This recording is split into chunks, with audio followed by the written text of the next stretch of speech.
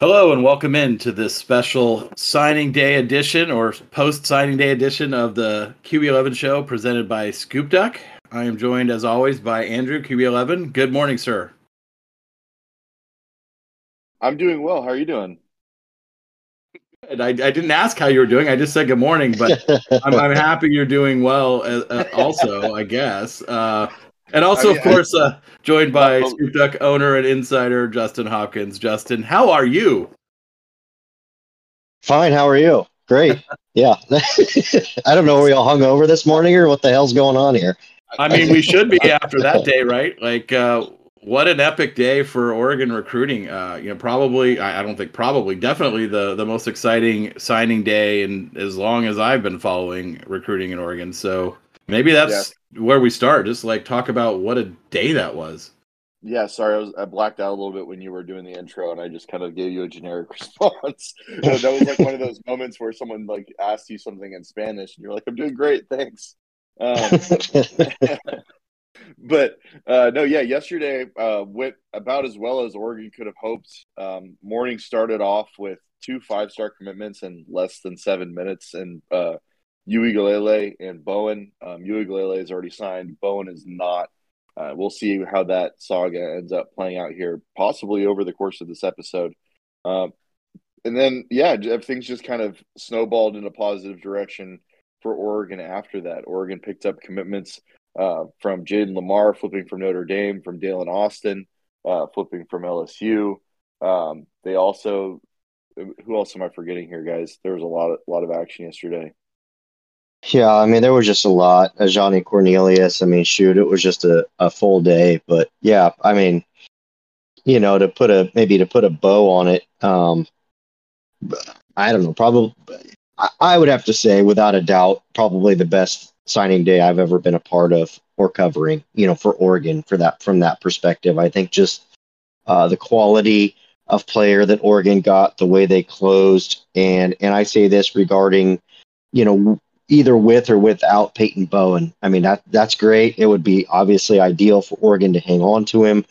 They may or may not. I guess we'll see how it plays out. But even should they not hang on to him, it's still a tremendous signing day. It was fun. It was eventful.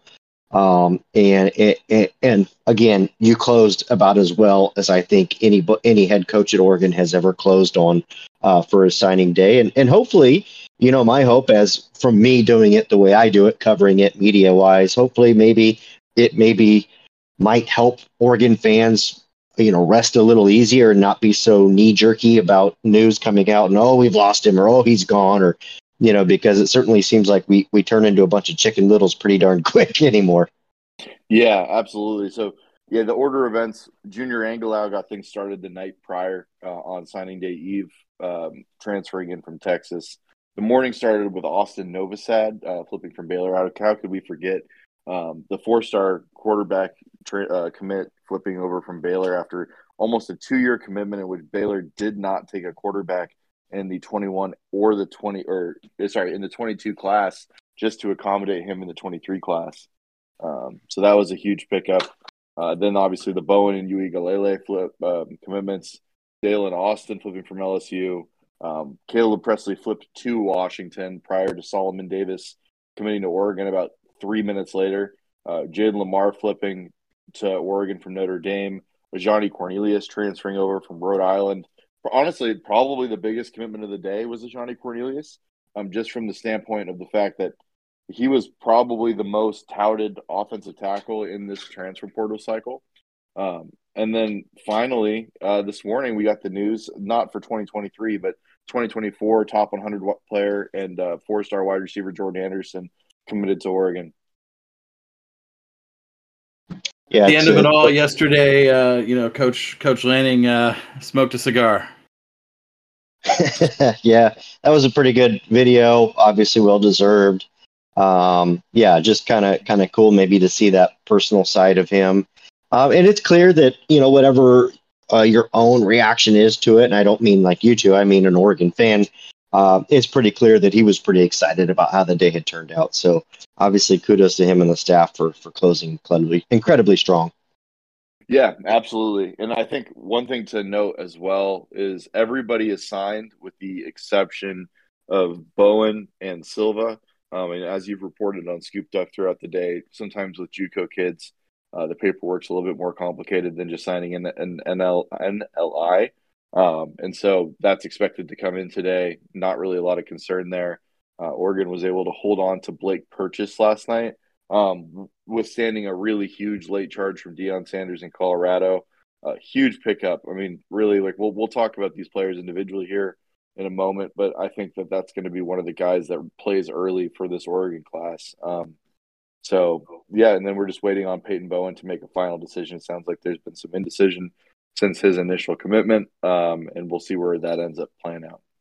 Yeah, that was a huge get on holding on to Purchase. I woke up this morning and saw that his letter had come in and he had been announced by the school, which was huge because I mean, honestly, it looked to be maybe trending a little bit toward Colorado and Coach Prime over the last few days. And obviously, when he didn't get announced yesterday, that's certainly enough to start making you think maybe this one's not going to break our way, especially after the Ducks added Mateo at that position. So holding on to him was another huge win, right? I mean, it's just like win after whatever. I mean, we didn't win them all, but on the balance, you cannot come out of yesterday feeling anything but I think ecstatic about the day the Ducks had on the trail.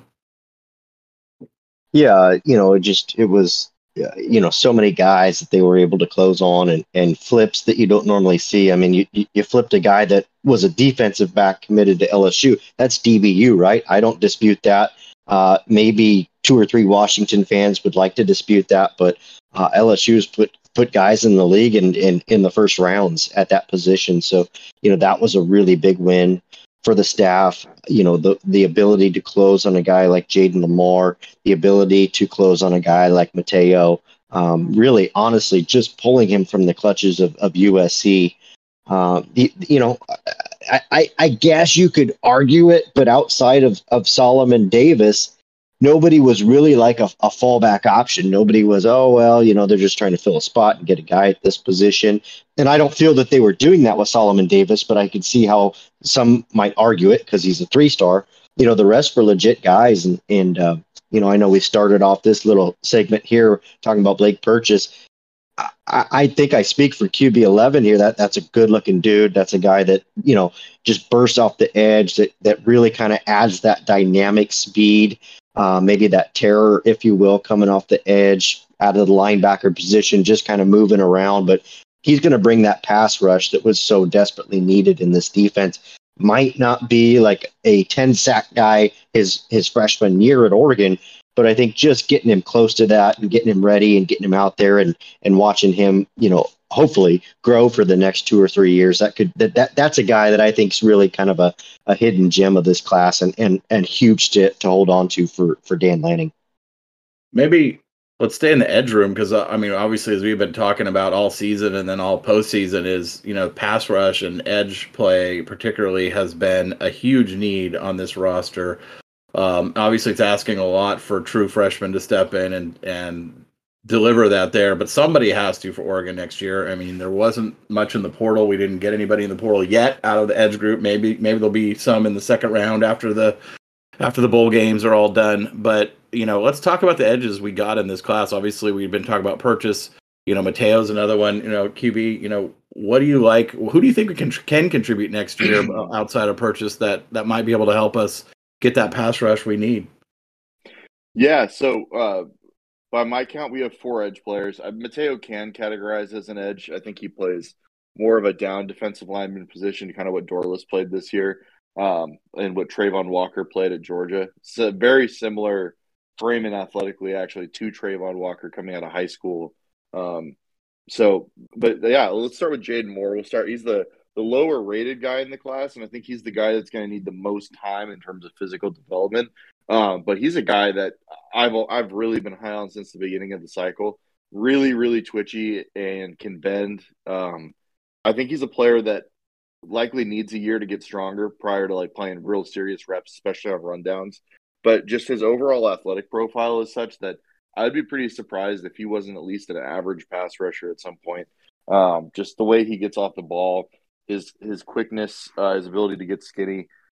He has really good coordination. And so, like, yeah, he's a 0.87 3-star, but that's a guy I think that's going to be an impact player at some point.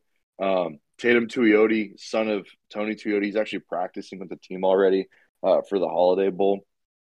So he signed actually before signing day. Um, I think he's a player that is probably more the opposite of more. Like he's probably closer to being what he's going to be now. Not saying he's topped out because he certainly isn't. I mean, any 18-year-old kid still has physical development to do. But because he comes from a coach's family, he plays with extraordinarily high motor, really strong kid, longer than I actually thought he was. He's legit 6'3". I was always under the impression that maybe he was a little overlisted, but I had some friends that coach in Oregon that played against him, played against Sheldon, and they just raved about Tuioti. So I would anticipate that he's actually a guy that I think could probably end up finding his way onto the field early. And especially with him being not only an early enrollee mid-year guy, but a Holiday Bowl early enrollee, where he's basically going to have the 10 practices or whatever they have for the Holiday Bowl, all 15 of spring, and then all of fall camp. He's going to have basically a full year under his belt by the time that fall of 2023 rolls around. I think that really Justin nailed my opinions on Blake Purchase. Really athletic guy. I think he's the twitchiest guy in the class. I think he's the most explosive. I also think that he's the most ready to go in terms of just the way his body composition is put together. He's pretty thick already. And he just plays with fantastic motor. Like he makes every play on film. I've watched 2 Cherry Creek games live this year, and he's a stud. I think he had like 22 sacks as a senior. I don't think he's going to come in and really like outdo maybe what KT did as a true freshman with sacks. I'm not expecting like a massive production from him, but he's a player that I think is going to be on the field and is going to be someone that enhances our pass rush year one. And then I guess that kind of brings us around to Uiagalelei. And I think, like I said, I think he'll rush from the exterior in some packages, but I also think his length will be a weapon on the inside. He's already 265 pounds. You see the way he's built. He's not going to get smaller, but it's not normal to be 6'6", 265 and have the body control and the short area athleticism he does. I fully anticipate that he's going to be a guy that plays as a true freshman. And I think that depending on what happens with Dorless, his role could be fairly substantial. Yeah, I'll go ahead and start there since that's where you ended. I think Mateo is an exciting player, and of course, he's ranked so highly because of the things you mentioned. He's a kind of an elite level athlete. He's the guy that has quote unquote the most NFL ready body and a guy that could get there. So you're going to bring him in. You're going to get him on the field. I think you're going to see some raw spots with him, of course, as a true freshman. There's a lot of room for him to grow, but just to have kind of that mold, to start working with, that's a guy that has such a high upside. You're willing to take that, get him in the program and get to work on him. So I think he'll play. But in 2 to 3 years, I think this is a guy that really gets talked about nationally. Hopefully for Oregon. You never know with the transfer portal anymore, but the Ducks did really well there. And of course, it's a huge win just to pull him right out from underneath the nose of USC once again. So it seems to not matter who the coach is at USC. Oregon's still getting their dudes out of Los Angeles. I don't remember all the guys. Blake Purchase was another one we talked about earlier. Absolutely love that guy. I think you just get him on the field and let him run around a little bit. He's going to make some mistakes again as a true freshman, but the absolute upside, and like you said, the twitchiness is there. Tuioti probably ends up, and again, not all these guys are going to start. Not all these guys are going to play, but with the four-game redshirt rule, I think it's pretty likely that you see all these guys on the field at certain points, maybe at different points throughout the season, because let's be real, that edge room is not stocked right now. There isn't a lot of talent there. There's a lot of room for these guys to come in and have an opportunity to play. So Tatum Tuioti, just, your lunch pail motor guy, just never going to quit. I think he's kind of been tucked away up here in Eugene, assuming that he's a coach's son and just going to go to Oregon. If this young man had a different last name, if he was someone else's son, I think we'd be talking about somebody that's, in that top 150-ish range, really good player, really strong player. I know that this kind of feels like to the staff one of the hidden gems of the class, and not just because his dad's the coach there. He's just a really good football player. Jaden Moore, again, I know that, we've had these discussions before, QB, either on my podcast or on the site. Jaden Moore's a developmental guy, right? Got a lot of tools, got a lot of things you like. Got some long arms, good body control, just a good looking athlete. More than likely not going to come into your program and be a key contributor the first year, and that's totally okay. You're bringing this guy in, let him get to work, let him get stronger, let him get used to the program. And I think that, again, you're taking this guy and keeping him away from Washington and USC and UCLA and the other schools where, we know don't have the national reach that Oregon does to recruit the way they do. And there's not a lot of his body type out west. So, again, just to put a bow on that for me, like we said earlier, I think you're still hoping that somebody jumps in the transfer portal. I don't think there's an edge player right now that gets the staff excited, but that doesn't mean that won't be the case in 2 weeks because, as Georgia and Bama and Ohio State and some of these other schools play their bowl games, there's going to be guys that jump in the portal. And I think if you're Oregon, you're patiently waiting for that guy you want. And obviously, what I've said before, and I'll say again, I think Dan Lanning has some form of a budget in terms of NIL. So you've got to understand that maybe the guys they missed on in the cycle or, I think we saw a byproduct of Dante Moore going to UCLA, that allowed for him to maybe use whatever was allocated there towards Austin Novosad, maybe helps with Mateo a little bit, spicing that up. We don't know, but I think you'll see that there's probably some money, NIL money, if you will, set aside for them to be able to go out and target an edge player. And I think that's something we'll see in the transfer portal. Even if it's not a guy they love, they'll probably end up getting somebody that's like, hey, this looks like the best option that's going to jump in. Let's take our chance here. So let's stay on the defensive side of the ball a little bit. Maybe move inside of the DL. Oregon signed, I think, 5 commits there, in addition to the ones we already talked about. You mentioned Mateo QB as kind of an in-between guy or more of a DL, DN. But we got Amari Washington, 4-star out of Chandler, Arizona. Johnny Bowens, another 4-star out of Converse, Texas. Terrence Green out of Cypress, Texas, another 4-star D lineman. Obviously, then we also added on top of that Mikael Gardner out of Peoria, Arizona, and at the nose, Tavita Pame out of Layton, Utah, who I know had been recruited hard by Utah all throughout the cycle, and Oregon was able to get him signed as well. So let's talk about those 5 additions. Hop, you want to go first? Sure. Yeah. Again, another strong group. Really tough to say that there's like a day one guy in that group, right? I think Amari Washington's probably going to come in and compete for the most snaps out of that group from a recruiting standpoint. Really good player, really huge get. Once again, as I'll circle back, this is probably the best defensive tackle prospect out west, probably by a pretty significant margin.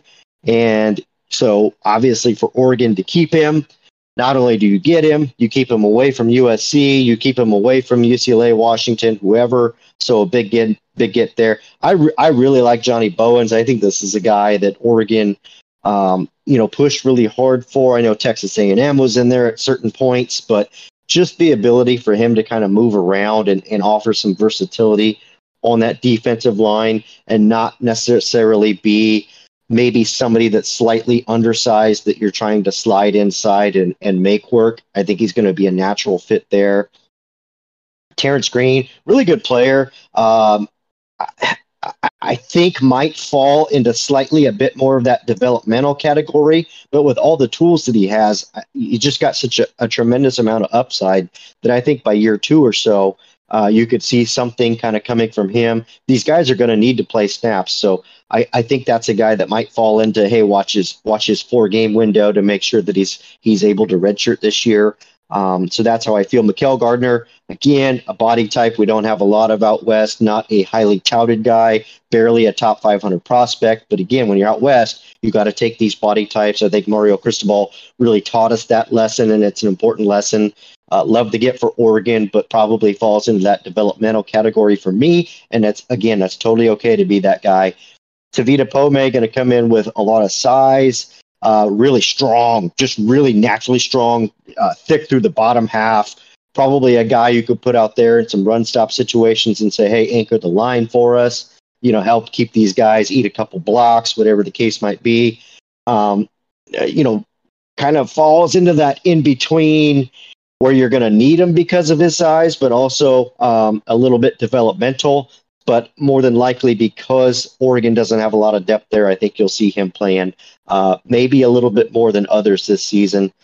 I don't think I'm missing anybody. I think that was all of them. So QB, I don't know what your thoughts are behind me there. Yeah, this was, in my opinion, the strongest defensive line class that Oregon's been able to kind of put together here over the last. I mean, honestly, like, we have the benefit of hindsight on every other defensive line class. The best one I could remember in memory was 2011 when Oregon brought in Buckner, Armstead, and Balducci together. This group has more bodies, and I think it's actually of similar quality. And I'm not projecting two of these guys to be first round picks like them, but in terms of what they were coming out of high school, right? Like, Armstead was the 5-star, Buckner was a low 4-star, as was Balducci. Whereas these guys, you've got a bunch of mid to low 4-stars in this group, plus Uigalele on the edge as a 5-star guy. But just kind of individually going player by player here, real quick. Like, Amari Washington has been my favorite guy since day one. Just super twitchy. Like, in terms of like first step quickness off the ball, like when that ball is snapped, he is really, really unique. And I've had the benefit of getting to watch him live a few times this year. And he, like, I always sit on the opposing parent sideline, or stands, and you just hear parents talking about, like, wow, that number 7 kid, or number 52, depending on what color jersey they're wearing, like, that kid he shouldn't be that fast and that large, like, just turning and running down running backs with relative ease at almost 300 pounds. He's got good length, really, really quick. I think he's a guy that's going to find his way onto the field as a true freshman. Like, if I was going to pick one guy to play, I think it would be him. Kind of transitioning over to the other guy from Arizona, Mikael Gardner. Mikael Gardner played for one of the better teams in Arizona this year in Liberty. Like, people don't realize, but I think outside of the Trinity League in Southern California, like 6A, like greater Phoenix area, Phoenix Metro high school football, but is probably as good as it gets out west. And Gardner was just absolutely dominant on their run to the state championship game this year. Just like made plays all over the place. A little bit shorter. I think he kind of reminds me more of Dorless in the way that he's built. He's like 6'2", 6'2 and a half. Got pretty long arms, but he's really, again, just another really mobile guy, really active. A lot in the same way that Dorless was. Like, Dorless would flash from play to play coming out of high school. Gardner does that as well. There's some consistency stuff. So all of these kids, when you're talking about linemen, offensive and defensive, technically they're almost all pretty much a mess. Washington's not, but you have to keep in mind that Washington played alongside Brandon Buckner, who was at Oregon here the last couple of years before hitting the portal this year, whose dad's an NFL offensive line or defensive line coach for the Jaguars, who had been training athletes in Chandler for the last decade. So he's had some really high level professional training technically. So Washington is unique in the sense that he's going to be coming in with a higher baseline of technical aptitude. Gardner's a player, though, that I think he's going to be a pretty dangerous interior pass rusher once his time comes. But I would be surprised if he's a guy that's breaking into the lineup real strong in year one. We're just going to have to see how things progress for him. I don't know what his status is in regards to early enrolling. Moving over to the guys from Texas, Terrence Green is a monster. I mean, like, he's the closest thing to a Buckner or Armstead body type that we've taken since. I guess Canton Kamatule would be the other one that's like that, but he legitimately 6'6". I mean, just massive kid, just huge frame, not tall and linear like a Jalen Jelks, but just big kid. Like, and he's big now. He's only going to get bigger. Like, he's just massive frame, wide hips, wide joints through his knees and ankles, wide shoulders, broad, just big boy. And he's going to be a guy that like in my opinion, has the highest upside of anybody on the defensive line class, just because of how massive and long he is. He's going to be a guy that can really like play two gap, play that 4-eye, in the same way that we watched Buckner and Armstead do when they were in their final years at Oregon. And just because of his length, he's going to have an advantage on 90% of offensive linemen he faces. And he's a way better athlete than he should be at that length. He can change directions better than he should. And it's funny because if you watch his high school film, they have him playing up in a 2-point stance like he's an edge player. That's not what he'll be at Oregon. He's not that kind of athlete. He's not like an explosive pass rusher. But his length will cause problems for guards. I mean, they're not going to be able to think of it like a jousting match. Like he's playing with a 3 foot longer joust than everybody else. He's going to be able to get his hands on those short interior offensive linemen in the Pac-12 before they even have a chance. So really excited about him. I don't know if he's a guy that plays this year, but he is going to be a big player at some point for Oregon. I would be very surprised if he didn't pan out. Staying in the state of Texas, Johnny Bowens, big pickup. He's, I think, kind of somewhere between Washington and Gardner. He's longer. He's like 6'3", 6'3 and a half, about 260 pounds right now. Guy that has like really, really good get off and explosiveness in the short area. Can bend a little bit.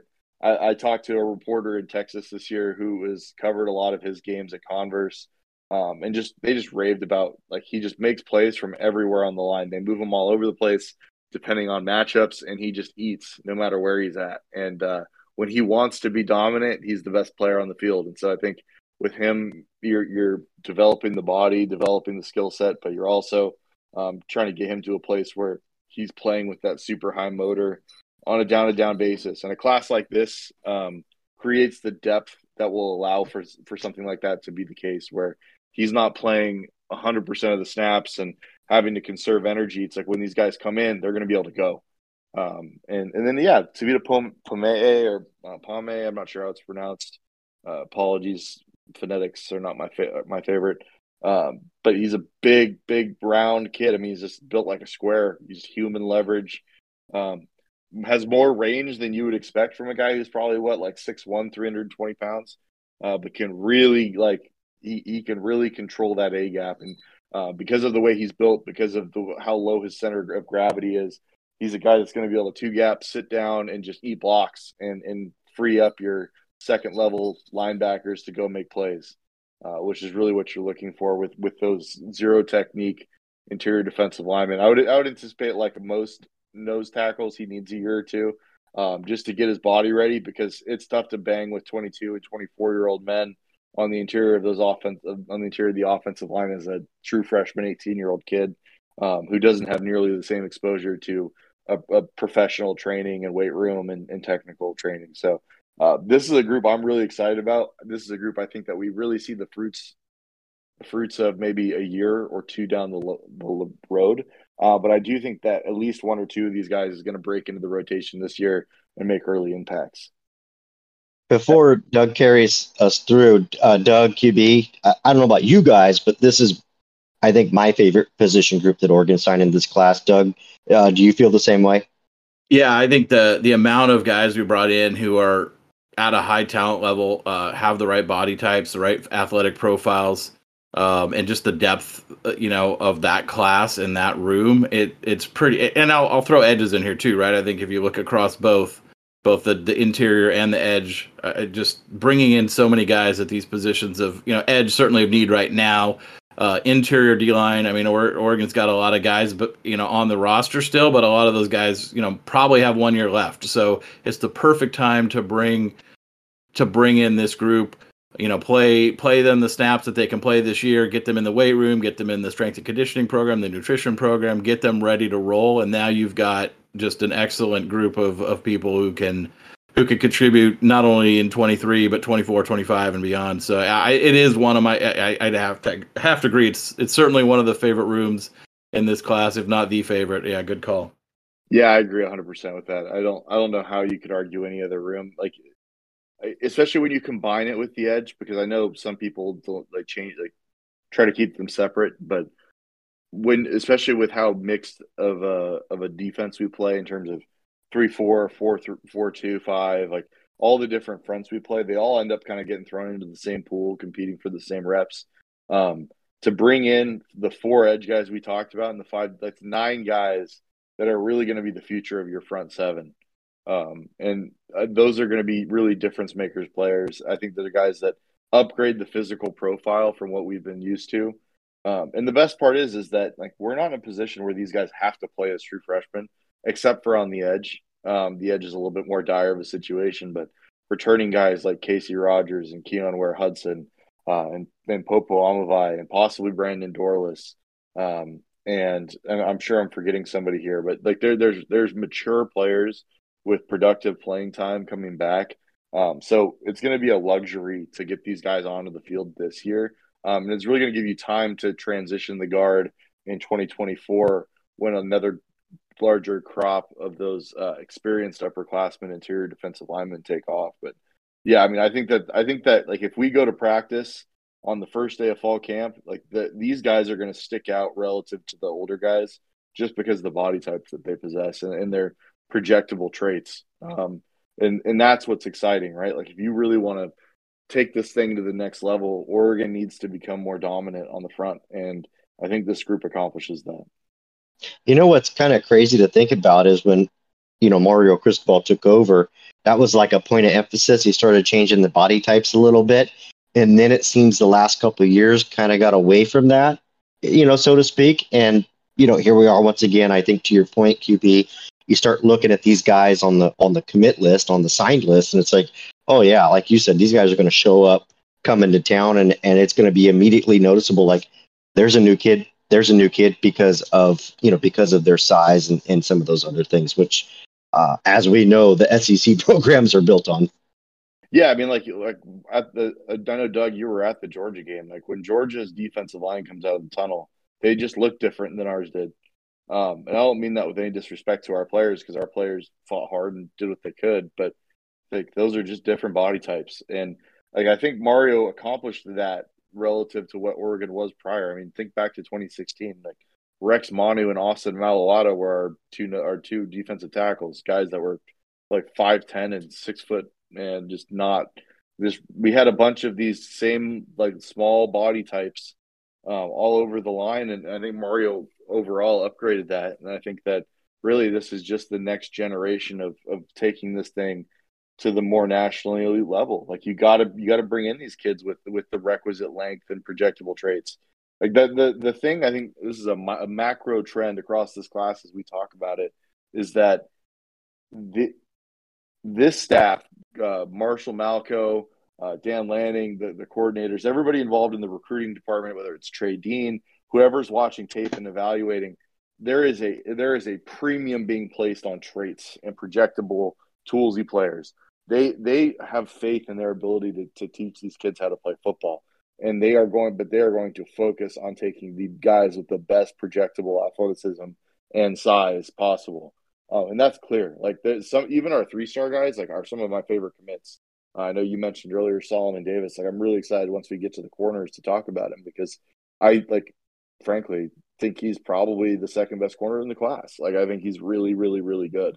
And it's because of the skill set that he brings in athletically and the size that he possesses. So I would say that this staff is not very concerned with what the rankings are.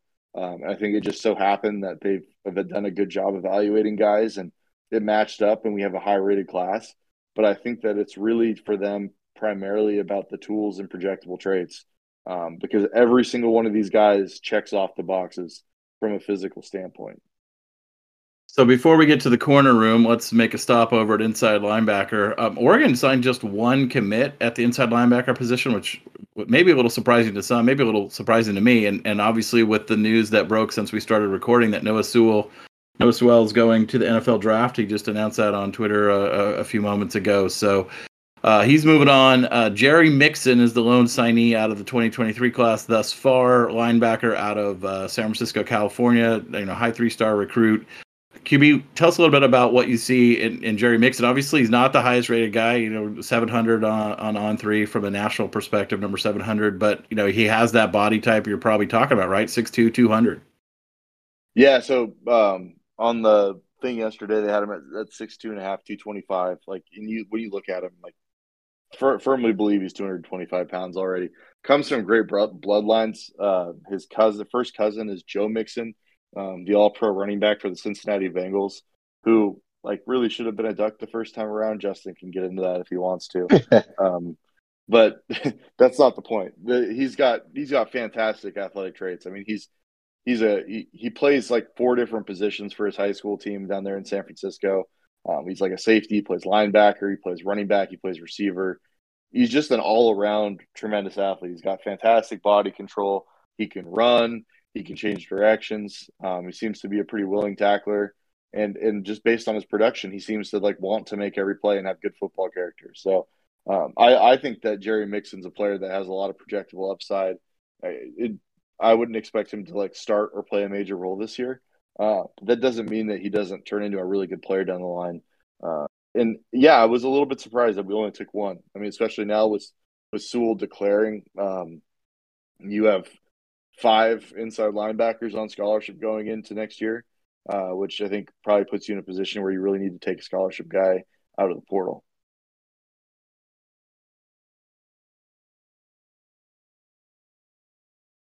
Justin, anything to add on this one? Sorry, I must have got clicked out. My bad. No, I think to add to that, though, I like Jerry Mixon. Think it's a great get. Again, like QB says, the bloodline's there. So clearly you're kind of banking on that, like you said, traits and projectables a little bit. I'm not sure that this is a day one, starter, but I would imagine he's probably going to be a season-long contributor. I doubt he'll get to redshirt this year. But let's be real. They went into the transfer portal and got Justin Jacobs out of Iowa and are banking on him being the guy. So you went and got an early commitment there, which you could argue has been the top linebacker to enter the transfer portal thus far. So clearly they prioritize that, knowing they need somebody ready to play this season. I will say personally, I think if Oregon didn't hit the mark on any position group in recruiting this year, it was linebacker. I think you needed to find 2 to 3 guys. I think you needed to find at least 2 inside guys for you to develop.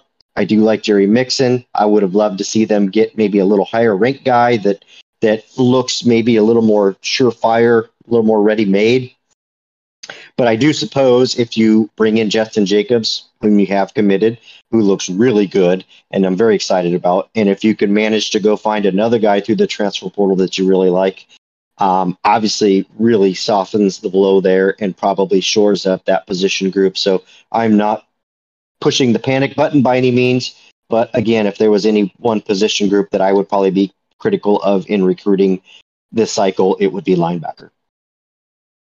Yeah, I mean, I kind of end up seeing Jacobs being more of an outside linebacker, like what Funa plays, that Sam position.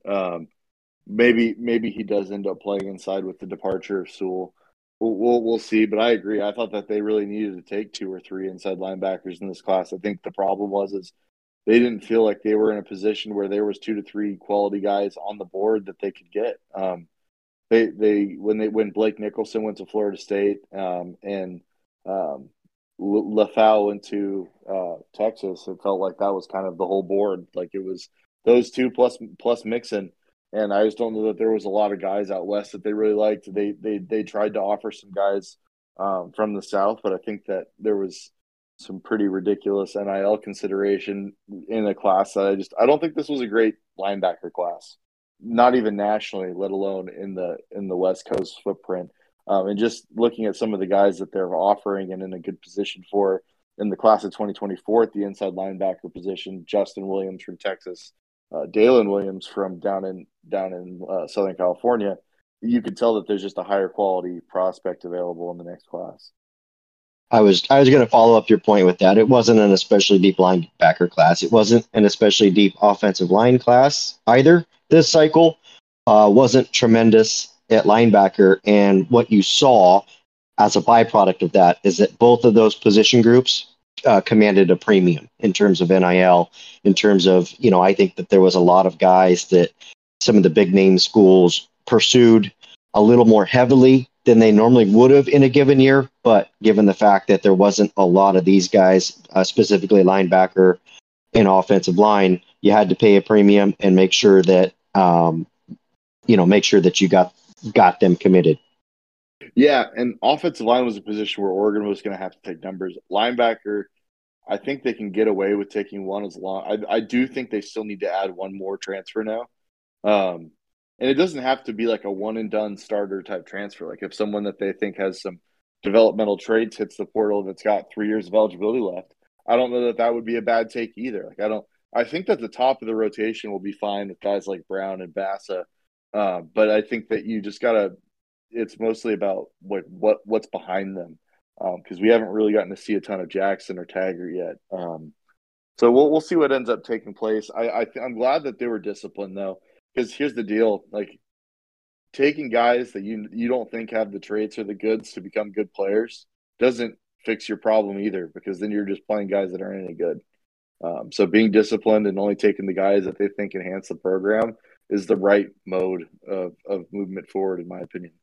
Yeah, I say this all the time to people online is if it's a guy that you can't put on the field, it's not depth, right? Like just having a guy on the roster, but if you can't actually put him on the field, that doesn't count as depth. It's just a body. Maybe it helps in practice, but it doesn't help you in a game. So I agree with you there. And like you said, we got Taggart and Jackson and Brown and Bassa, and I guess Jacobs, if you consider him, maybe as someone who might play inside, might not play inside, and then mix it, of course. So yeah, I think we need another body there, but I also don't think it's pull the panic cord time at all. So we'll see what comes up in the portal, and if not, we'll see what comes up in 2024. And yeah, last thing here, Doug, real quick, like if you're looking at this roster and signing day and like what's missing, like there's 2 spots where you definitely need bodies still. Like you bring so the edge room going into next year is now all the freshmen that we've discussed, Funa and Jacobs. That's all you got. And the 2 red shirts from last year, Anthony Jones and Amarion Winston. So like you've got all freshmen or redshirt freshmen and Funa plus Justin Jacobs. So if Jacobs is playing on the inside, then you need 2 more edge players, or else you're going to be playing all freshmen and redshirt freshmen out there. So like both those positions, I think, are the positions of largest need now as we look forward in the portal. If you're an Oregon fan, like keep your eye out for quality edge and quality inside linebacker. So let's move on to corners. I know this is a group you were anxious to talk about a little earlier, QB. So now we're here. Let's just move one at a time here down the list. Obviously, you'll start with the highest rated guy in the class, Dalen Austin, 4-star, top 100 level player out of Long Beach Poly in Long Beach, California. 6 foot, 6 foot, half an inch. I mean, he's good height for a corner. Obviously, flipping him from, as you said before, DBU, LSU on signing day is a commitment that was largely expected to go to the February signing day, but Oregon was able to get pen to paper yesterday. So, it's a guy also who might be a factor in the return game, might be an automatic plug and play guy to help, bolster Oregon's return game there. QB, what do you like about Dalen Austin? I love Dalen Austin. Justin can attest to this because I've been texting Justin every day now for the last 5 months asking for updates on Dalen Austin. This is my favorite corner out west in the class. He's super twitchy, like not Clark Phillips Twitch Monster category. Like we're gonna retain Twitch Monster trademark for only really really special guys. But Dalen Austin is, especially when you consider his length, is really really twitchy. He's got long arms. He's super fluid. He doesn't lose in transition. He can carry guys on throughout the route tree. He's got no problem changing directions. Like I think that Dalen Austin has the instincts and the physical talent to be like an absolute stud. I think he's right on par with Jaleel Florence out of last year's class. I think they're 2 of the better corners that Oregon signed in a long time. And I think that Dalen Austin's a guy that's going to be competing for snaps like day one, especially because I believe he's a mid-year early enrollee. He's a guy that now with Kyrie Jackson and Dalen Austin in the fold, I don't think Oregon is in a position they need another transfer corner. I think that with those 2 plus Florence, Tucker, and Manning, irregardless of what you can get from someone like Cole Martin or someone like Solomon Davis, I think you've got a lot of really talented corners that just need reps now. I mean, you just need to play these guys. They just need to get those reps under their belt and turn into really good players, because Dalen Austin is a stud. I actually think he's underrated by the services. I think he's that good. Yeah, I think on the heels of what you said, this position group went from very, I would almost want to say very concerning to I'm not very concerned now. Kyrie Jackson's going to come in and whatever you get out of him, I know he's kind of been up and down at Alabama, but still, I mean, every year we'd be happy with Alabama scraps, and I don't feel that Jackson's totally a scrap, but again, that's a guy that'll come in and should be able to really steady that room. But I think the fact that you added Dalen Austin late like you did, again, like you said, if Jaleel Florence can develop, if Jaleel Tucker can develop, maybe Dante Manning can take that next step. You're looking at 4 or 5, potentially 6 guys there competing for those 2 or 3 spots that you probably feel pretty good about. And so this is kind of a pretty big turnaround from this room that, a year ago. I mean, really, when Demetrius Martin came in, this room was in pretty big trouble. He did a really good job getting Christian Gonzalez in there to steady it last year. He obviously did an even better job this year. Dalen Austin, probably a guy that doesn't redshirt this year, like you said, agree with that. Really like Cole Martin. He's a coach's kid. He's going to know what his dad commands. Is he a developmental guy? Maybe a little bit undersized, which, isn't the end of the world. So he'll just have to work a little bit harder for it. But at least what you're going to, at least Coach Martin knows what he's going to get out of his own son. And like you, I see a lot of upside of Solomon Davis. He's kind of one of those late recruiting cycle risers. He's kind of a guy that's, sort of jumped on the boards late. And let's not forget, we're still seeing some residue of COVID seasons. We're still seeing guys that maybe didn't get exposure the way they normally would, or saw seasons shortened, or whatever the case might be. So I think Solomon Davis is a guy that might just kind of, fill in that category. So yeah, really good room. You add Kyrie Jackson. I don't think they'll add anyone else in the transfer portal, but I wouldn't totally shut the door on that either as well. So you kind of skipped ahead to Solomon Davis there a little bit. So he's a guy, again, that was added just yesterday. Was considering Stanford as well. Again, another tall guy, 6 foot. Oregon with this staff really seems to like to try to get the taller corners. It's been a consistent theme since Coach Meat got here. So Solomon Davis, 3-star corner out of Rancho Cucamonga. I always love saying that. Rancho Cucamonga, California. QB Solomon. Yeah, so Solomon was a guy that we didn't really know a lot about. I know that the staff had been working on him for about 2 months, Justin, when he was still coming to Arizona. Yep. This is a guy that they identified during his senior year and just really loved his film. And so when he decommitted from Arizona, took a look at his film. It was Oregon, Notre Dame, and Stanford were the final 3, going after him really hard down the stretch to signing day, which I think tells you that he had a good senior year and some bigger programs identified that.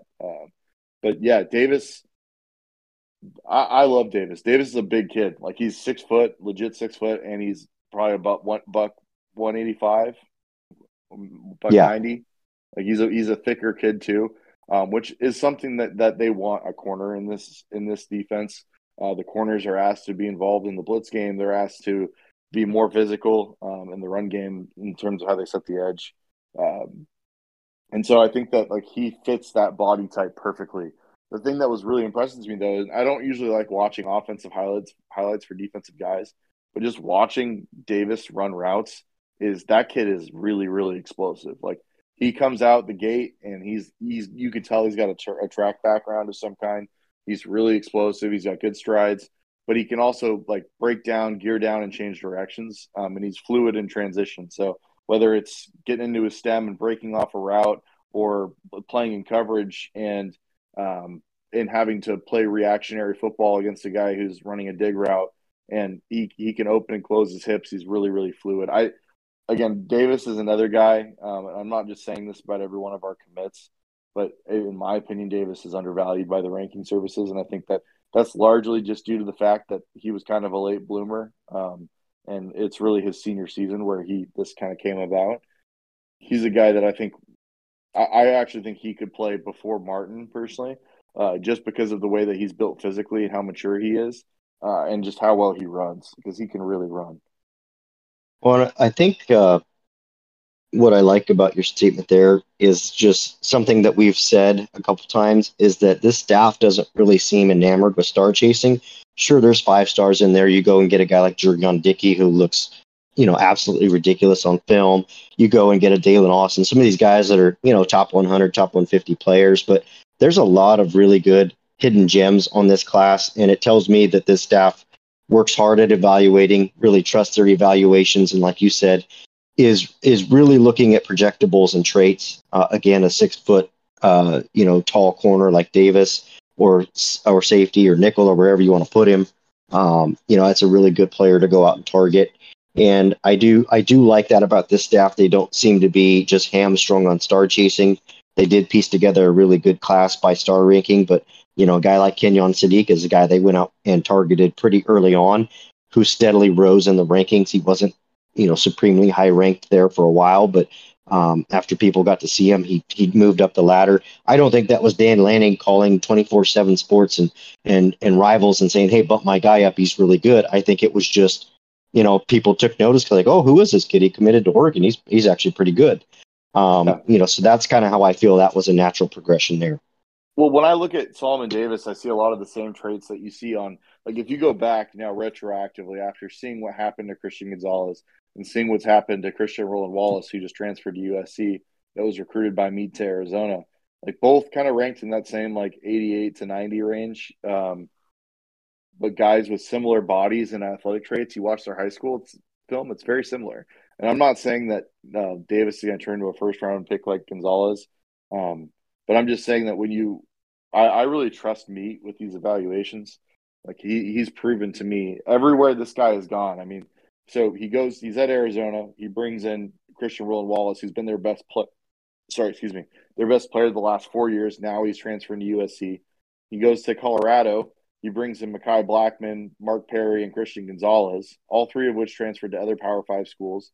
2 of the 3, maybe all 3, are going to get drafted, with Gonzo being a first-round pick in this class. So I think that this is just kind of another one of those guys that, like, there's a set of skills and traits that Coach Meat likes and looks for, and Davis, to me, fulfills those. Like, he's just a big, really fluid, athletic kid that can run. I don't think we're ever going to be in a position where we're just too slow at corner with as long as Meat's here, because he very, very clearly prioritizes speed and athleticism almost over everything.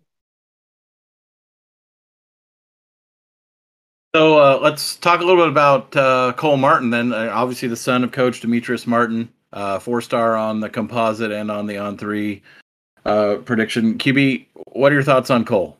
Yeah, I like Cole. Cole's a smaller kid. He's like probably 5'9", 5'10", so he doesn't have the length that Austin or Davis has, but he can really run. Like he's fast kid, track guy, does a lot of kick returning. I watched him house when I went to a Basha game this fall. Watched him house a kick return from like 102 yards. So can really run in a straight line. I actually think I could see him end up playing in the nickel, which is weird. He's really thick. Like he's put together. He's almost built like a little running back. And I could almost see him moving in and playing in the slot, playing some nickel, just because he's a fantastic tackler. I think his best trait is his toughness and his speed. He can really tackle well. He flies all over the place. He was actually playing a substantial amount of safety for Basha this year. He wasn't playing as much corner. And I think that there might be a little bit of stiffness there that safety might be the ultimate landing spot for him, whether it's in a nickel capacity or whether it's playing deep.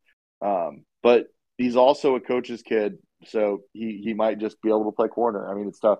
Kind of like it's weird. When I watch Cole Martin, he reminds me a lot of former Oregon safety Avery Patterson. Very similarly built. Avery Patterson was actually recruited to Oregon as a corner and ended up moving to safety over time and had a really, really strong career at Oregon as kind of a shorter, undersized safety. So we'll see what happens with Martin. I like him a lot. I know he's a tough kid. I know he's going to play hard. So those are all good traits to have. Yeah, speaking of nickel, the lowest rated commit in Oregon's class out of St. John's in Washington, D.C. It's a guy that I'm not sure what about the rating. Maybe one of you two can get into that. But Colin Gill, again, 6 foot kid, sounds like he's a nickel prospect for Oregon. But, despite his low rating, he's a guy that the staff identified and got a commitment from pretty early in the cycle. So they must see something there. And maybe you two can fill me in a little bit on Colin Gill. I don't know much about this kid. I'll just go real quick. I think it's pretty clear that he fit what Oregon was looking for, whether that was Coach Palage or Coach Martin. He's a nickel, I think, almost all the way through, really just fits that position really well. And I think that both of those coaches, I know Coach Meat was largely the lead recruiter there, but I think they both agreed, like, hey, this kid's got a lot of the things we're looking for, can cover, can run, can tackle. And it just seemed like that, they went early on him, trusting their evaluations and seeing a fit there. And additionally, I don't know that there was a lot of great nickel options out west. So I think they kind of capitalized on that. And that's, really how that one came around. Will be another nice hidden gem in this class, but we'll see, we'll see how that one plays out. Yeah, really limited tape on Gill. He's big. Like, he's a big kid. He's really well put together. Like, he's going to step on campus looking like a redshirt freshman, not a true freshman. He's like 6'1", 200, 205. Strapped up kid, really physical tackler. My questions with him, just because of how limited my exposure is, and he very well could have the skill set. I'm not seeing it on tape. Is like, how does he play in reverse? How does he cover? But as in terms of playing in the box, I've got no questions. Like, he's very Bennett Williams like in the way that he tackles, the physicality that he plays with as a box player, which makes sense for that star nickel position that they have in this defense. If you look at some of the guys that have played that position, whether at Alabama or Georgia over the last decade plus, a lot of guys have this kind of physical toolkit. A lot of guys in that 6'1", 205, 210 range, who are really dependable physical tacklers who can play off blocks and be kind of almost like a hybrid linebacker, right? And so, yeah, I'm excited about Gill. I don't have a lot of expectations just based on the fact that I don't have a lot of exposure. Like, I've seen basically like 2-minute highlights of him from his junior and his senior year, whereas the coaching staff has had the ability to get eyes on him and work with him at satellite camps and on campus and things of that nature. So this is a guy that I'm kind of treating like a present, like a white elephant gift under the Christmas tree. I don't really know what I'm going to get with him. I know some of the details of his physical profile, but if he can cover, this is going to be a gem of the class, because nobody's talking about this kid. And he's really physical already. So if he can cover and play in reverse, then you got yourself a damn good nickel here. Well, going back to something you just said, QB, Coach Meat has done a really good job of identifying the guys that, that he's looking for and fit at what he's doing. So I guess maybe we'll give him the benefit of the doubt with Colin Gill once again. Could be just a really dynamic kind of guy in the Pac-12 this year, or not this year, but at Oregon. All right, let's move over to the safety room. Let's start with Cody DeCambra. He's 5'11" safety out of Bishop Gorman in Las Vegas, 4-star on the composite and on 3, top 300 level recruit. Justin, why don't you start with Cody? Yeah, a little undersized. I think if you're just, being upfront and honest, that doesn't mean it's the end of the world. Oregon has seen, guys like Boyette and stuff be undersized and still play with a lot of heart and a lot of passion. So it doesn't mean the end of the world for him. I love that he plays at a powerhouse program like Bishop Gorman.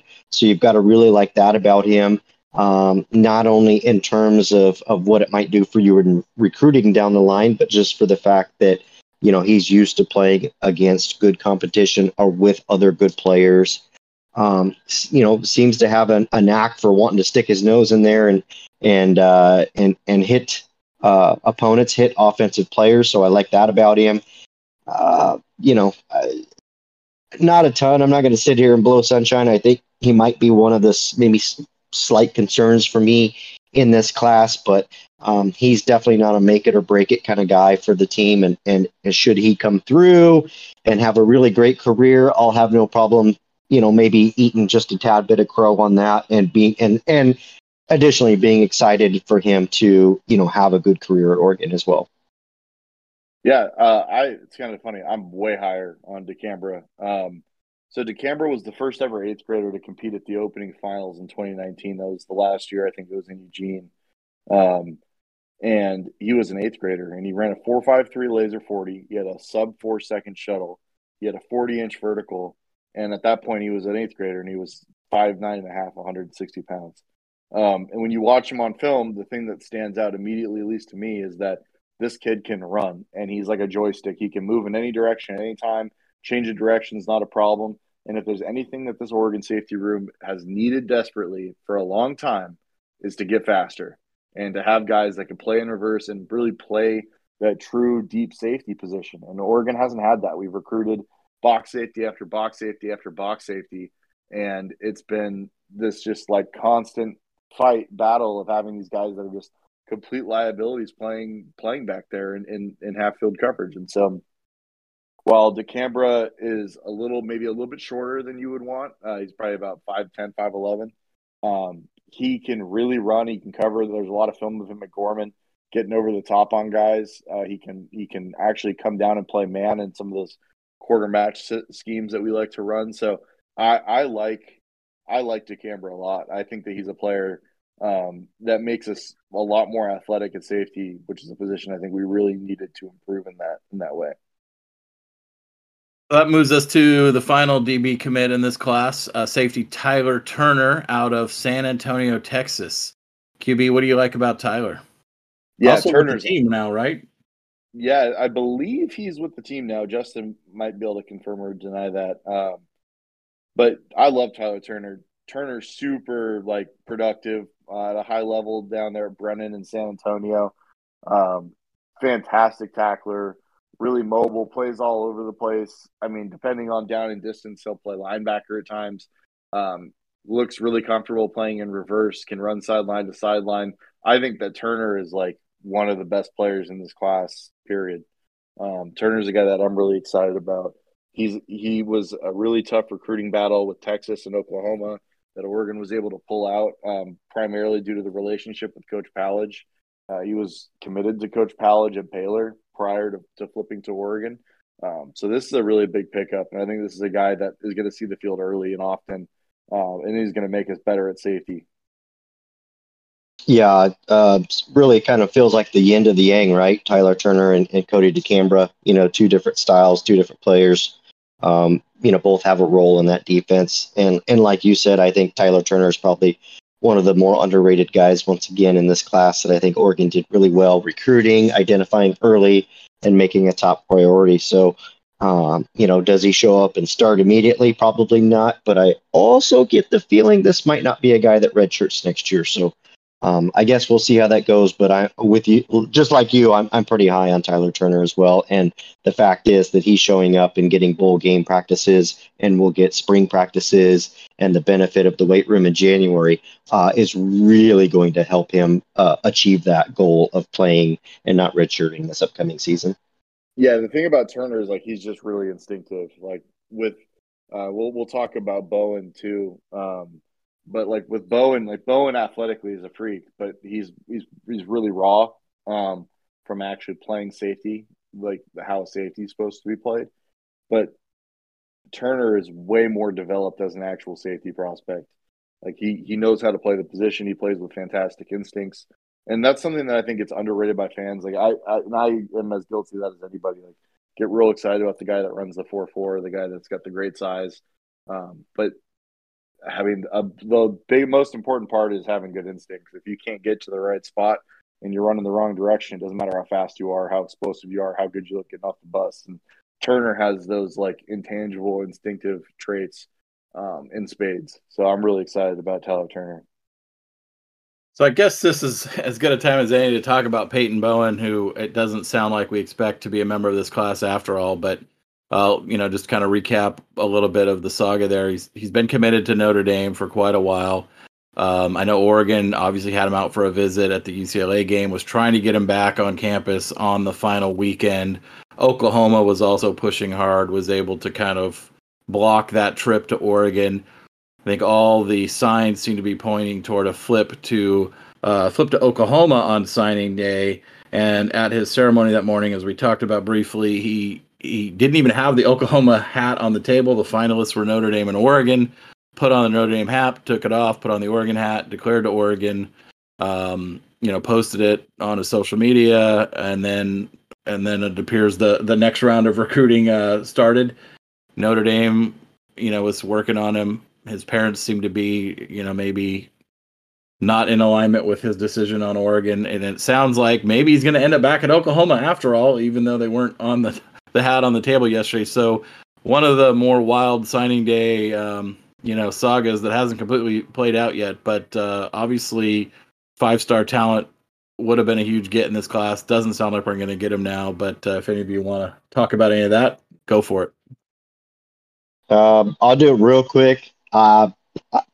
Personally, I don't see him signing with Oregon, so no ill will. I get it. I know these are big matters. Parents get involved. Fans don't like it. It is what it is. I think we could all agree that, I know Andrew doesn't have any kids, but you and I do, Doug. We would do anything for our kids. We want to do what's best for our kids. Some feel that that's being more involved. Some just tend to let them make their own decisions. I'm not going to, fault any parent for doing whatever they feel is best for their kid. I think that's the case here. I think Peyton Bowen really wanted to go to Oregon. I'm not sure that mom and the parents are totally on board with that. Wild recruitment, right? I mean, Notre Dame, all these battles, Notre Dame, Oklahoma, Oregon, Oklahoma lean. Next thing you know, he's doing an announcement on signing day. Only hats on the table are Notre Dame and Oregon. Picks Oregon, as we know.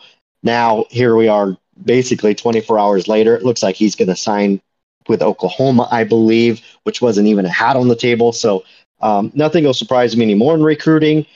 I'm not even sure that this is the craziest story I've ever heard, but it's definitely up there and it's definitely entertaining. And I guess I would just hope that the Oregon fan base takes it a little better than I think the other two fan bases did yesterday, which seemed to really ream him for it. And again, it's a young man making a huge decision. I know the family's just trying to do what's best for him, so I'm not going to sit here and beat him up over it, but I don't think Oregon hangs on to him, and I think he ends up with the Sooners. Yeah, I would agree with everything Justin just said. To me, I know that this has been. I've been talking to some people from Oklahoma, and this has been like quite the emotional roller coaster for them and their fans of a recruitment. Whether because there was a moment where Texas was the perceived leader, A&M was, Oklahoma was, then Notre Dame. All while he's been committed to Notre Dame, then Oregon comes in, and so for me, it was like I wasn't expecting the kid to commit to us yesterday. So him not being a part of our class isn't certainly not souring my milk when you consider all the positive that took place. And I mean, shoot, like there's two guys committing at the Army All American game that are heavy Oregon leans, and Ashton Porter and Jamari Johnson still. So, and then you also have Roderick Pleasant who's still at large. So there's still a lot of prospects that there's 2 to 3 prospects to add to this class. I think that could even enhance it beyond what it is right now. Losing Bowen would surely sting. I mean, you never want to lose a 5-star prospect, but I never really felt like we had him. So it doesn't really, I don't have that emotional burden that maybe some other fans might have with it. Shall we move on to the offensive side of the ball? I know we're yeah, absolutely. Let's do that. We covered so we talked a little bit about obviously quarterback Austin Novosad a little bit earlier and on the previous podcast, but after losing Dante Moore, Will Stein, Dan Lanning, and company were able to use that previous relationship with Novosad and dip into Dripping Springs, Texas, and flip the longtime Baylor commit. He's a top 10 quarterback in this class. Top 100 kid nationally. QB, what do you like about Austin as far as what he can bring to the room down the road? I just think he's a really accurate passer. I mean, watching his stuff from the Elite 11, watching some of his full games, I mean, he's playing at the highest level of Texas high school football in a really tough league in Austin. I mean, he's competing with Austin, Westlake, Lake Travis, where Will Stein used to coach. And he's just super productive. I mean, he led of Elite 11 quarterbacks nationally. He led them in touchdowns, threw 39 touchdowns this year to 5 interceptions. Really accurate guy all over the field, can layer the ball at all 3 levels. He's not limited by arm talent.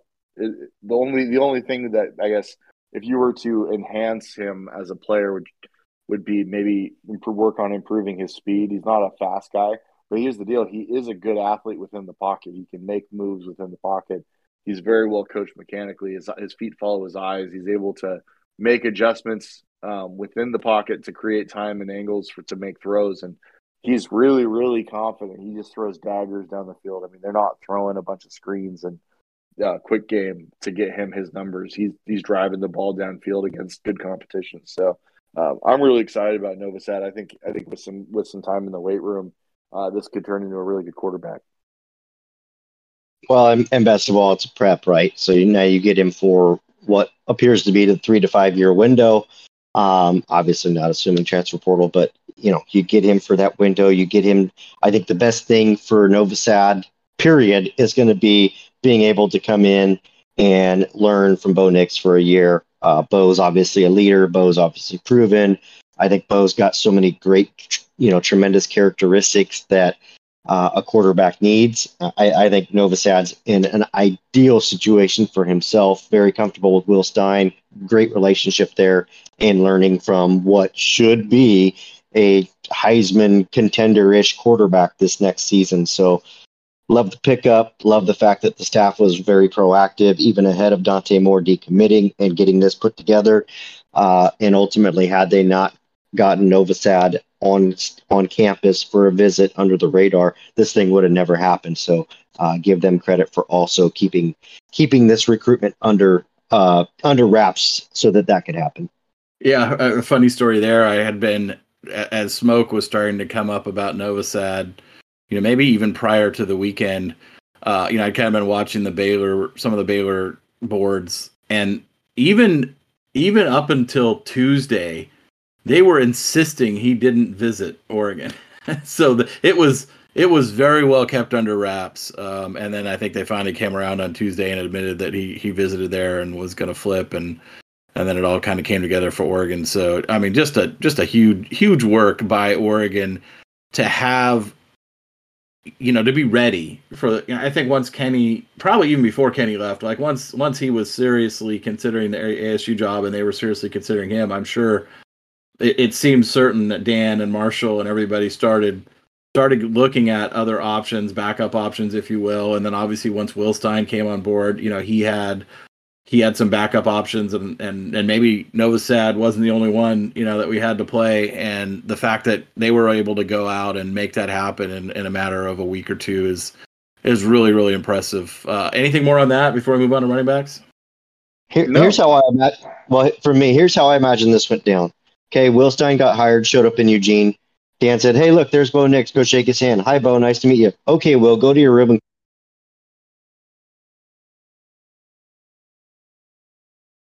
QB? We lost him. Yep. Jump in. Or not. Oh, did you lose QB? Oh. No, we lost you, Justin. You said go to your room, and that was the last thing we heard.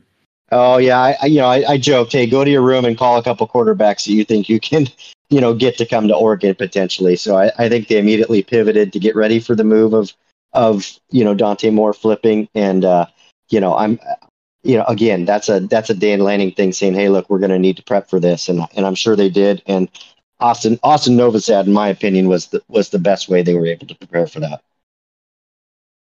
I think it speaks a lot to the QB. I think it speaks a lot too to the staff, right? I mean, this is a staff who they're recruiters. Obviously, they're coaches, they're recruiters, and you see sometimes other teams, and we saw this down the stretch of this cycle. There was other teams that got guys flipped on them late in the cycle, and they had no backup plan. They had nothing, and I think their QB gets poached, and then they're like, oh damn, what are we gonna do now? And the fact that Oregon was ready and prepared and had not just a backup plan, but a high-level backup plan. I mean, it's a top 10 quarterback in the country. I mean, there's 120 other schools that would have killed to have this kid, and Oregon was able to get him, relatively late in the cycle, and that just shows like they're always preparing for what the next thing may be. So, real kudos to the staff on that one. Yeah, ultimately, like this just shows that, like these relationships that these coaches have built over time matter. Because Stein comes in, yeah, he's new to Oregon, but he's not new to Novosad or that family. And he's known them since they were in 7th, 8th grade. So back going all the way back to when he was still coaching at Lake Travis High School down there in Austin. And so it just kind of shows that like the power of these relationships when you can combine them with a brand like Oregon that has national reach. So it kind of goes in line with a lot of the work that Oregon's been doing in the state of Texas in this class. And I think it's good. It's been galvanizing. I mean, it helps if you want to bring kids from across the country. It sure as hell helps to bring them in bunches, so they have some familiarity around them. Yeah, let's move over to running backs. Start with one of my favorite commits in this class. That's a guy Coach Laughlin identified early on, Dante Dowdell out of Mississippi, Picayune, something like that, Mississippi. Dante Dowdell, 4-star, top 10 running back in the country. Big body, 6'2", 210, 220 kind of kid. What's the impact? Obviously, he's coming into a very deep room with Noah and Bucky coming back, Jordan James coming back. Deep room, but he's a guy who's just a real specimen. What do you like about him, Justin? Like you said, you hit the nail on it. It's a real specimen, great looking combination back, guy that can kick it up a gear, a guy that can run you over if he needs to. So I think he'll come in. I think you'll probably end up seeing him on the field next year. Just depends on how much with those great backs returning. But if he's good enough, I'm confident that they'll get him on the field. And I love the pickup. I think he's going to be a great complement to what Oregon already has. And when Bucky and Noah Whittington are done, he'll be, he certainly looks like a guy that'll be 1,000-yard rusher, in my opinion. Yeah, I'm really excited about Dante. I mean, he's just a monster. He's 6'2". He's probably 215 right now. That kid's not getting smaller. I mean, he trains like a savage. He runs really, really hard. But he's not your prototypical big back in the way that he runs. Like he's not just looking for contact. Like a lot of big backs in the past, like they know they're big, and so they're just looking for guys to run into. Whereas Dowdell will avoid contact. He's got good run skills. He runs like a smaller back while being able to pack the punch of being a 215-pound, 17-year-old kid, right? And so with Dowdell, I think that his we're pretty well established at running back for next year with Whittington and Irving. And I think James will step in and be that third guy in the way that Dollars was this past season. But there's a role in our heavy package for that Jordan James played as a true freshman that I think is perfect for Dante Dowdell to step into so that he can get his feet wet and get some reps under his belt as a true freshman. And if there's an injury, I think he could be a primary contributor to the rotation early. So this is a huge pickup. It provides fantastic depth. It fixes – I mean, Oregon was in a position last year with 4 sophomore running backs. That was an unsustainable number. And so now you're starting to get some class separation. And Laughlin has really turned this into his room. And I know that Dowdell's an absolute dog, and I'm excited to watch him play. So moving to a completely different type of running back, Jaden Lamar, flips yesterday from Notre Dame to Oregon. He's out of Lake Stevens, Washington. More of a smaller, shiftier kind of back. Justin, why don't you start with that, and then we'll go to QB. Yeah, great little, like you said, shiftier kind of back, and makes a perfect complement to a guy like Dowdell. And I think that, ultimately you have a pretty good complement there with Irving and Whittington now. So it certainly seems that that's what Coach Locke wants to, continue at Oregon. So I like it. I like that you're able to flip a guy from Notre Dame. I think that never hurts anyone's feelings as far as Oregon fans are concerned. I think he's, one of them, maybe, I don't want to say completely underrated guys in the class because he's a top 200 guy, but I think he's worthy of his ranking. And I tend to get a little bit skittish about the Pacific Northwest guys because the hit rate is so low. A lot of these guys get up, highly ranked and don't pan out, vice versa. So, but I think Lamar's good. I really like that the Ducks were able to get him. And again, I think we've seen Oregon since Dan Lanning's arrived and Kenny Dillingham, we've seen Oregon really try and add some speed to the offense. And that certainly seems to be a big reason why they prioritize Lamar. So another big get as well for the staff. Yeah, Lamar's an explosive kid. Like he can run, he tests well, and all the explosive metrics. Yeah, he's coming off of an injury. I think during his junior season that was pretty serious, but had a really productive and strong senior campaign. Believe he led them to a state title at Lake Stevens. In fact, I think we're going to be having his offensive coordinator on next week to the show because he's actually a friend of Doug and I's to talk about Lamar a little bit more in depth. So we won't spend too much time here, but I'm really excited about Lamar. I think he's a good change of pace from Dowdell, and I think he provides a different skill set in the fact that I think that he would be comfortable if you split him out into the slot, and he'll give you some positional versatility as well. Be a good punt returner among other things. So yeah, I think this is a big pickup. Stealing guys from Notre Dame is always fun. No fan base melts down quite like a Notre Dame fan base. So always enjoyable to steal from their Christmas tree right before Christmas.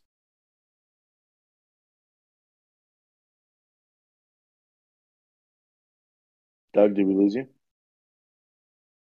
Maybe he fell asleep. No, I didn't talk that long. Yeah, I guess we sort of. I was on mute. Sorry. I was talking, but nobody could hear me. Yeah, I mean, I guess we sort of stole Peyton Bowen from Notre Dame too, and then he got stolen back away from us. So I don't know, but yeah, Notre Dame is fun. Notre Dame fan base is fun for sure. Let's flip over to wide receiver. Oregon only signed 2 here, but I think they're 2 really, really good ones. Obviously, it all starts and ends with 5-star, or not ends, but starts with 5-star Jurion Dickey out of Menlo Atherton in Palo Alto, California. Big time commit. Locked in with Oregon back in the summer. Top 30 prospect, 5-star prospect out of California. Big receiver, 6'3", 210. I mean, he looks like a guy who could play. He could step on the field and play tomorrow for Oregon. So, QB, tell us what you like, what you think about Dickey, and what he can bring to Oregon's receiver room. Dickey's a day one plug and play guy. Like he's going to play a major role as a true freshman. And I'm really excited to see him play. I think you can play him anywhere. I don't think he's limited positionally. If you wanted to play him in the slot, he'd be great there playing outside. He's super unique in the sense that he is not built like a true freshman receiver. I mean, he's very like AJ Brown, Debo Samuels style, like structurally, like thick kid, big guy who can really run, changes directions well. He's an absolute dog, super competitor. Watched him at the 7-on-7 event in Vegas this year, just like cooking guys in a bucket hat and just being a complete savage. And just athletically, he can run, he can jump, he can make every catch. He can run the whole route tree. I mean, with some coaching under his belt and some even more advanced, like he's one of those guys that like this is all God given talent, and with some good weight training and strength and conditioning and some coaching and refinement of his technical skills, like Dickey is going to be an absolute weapon, and I'm really, really, really excited to see him play. So Dickey's probably my favorite commit in the entire class.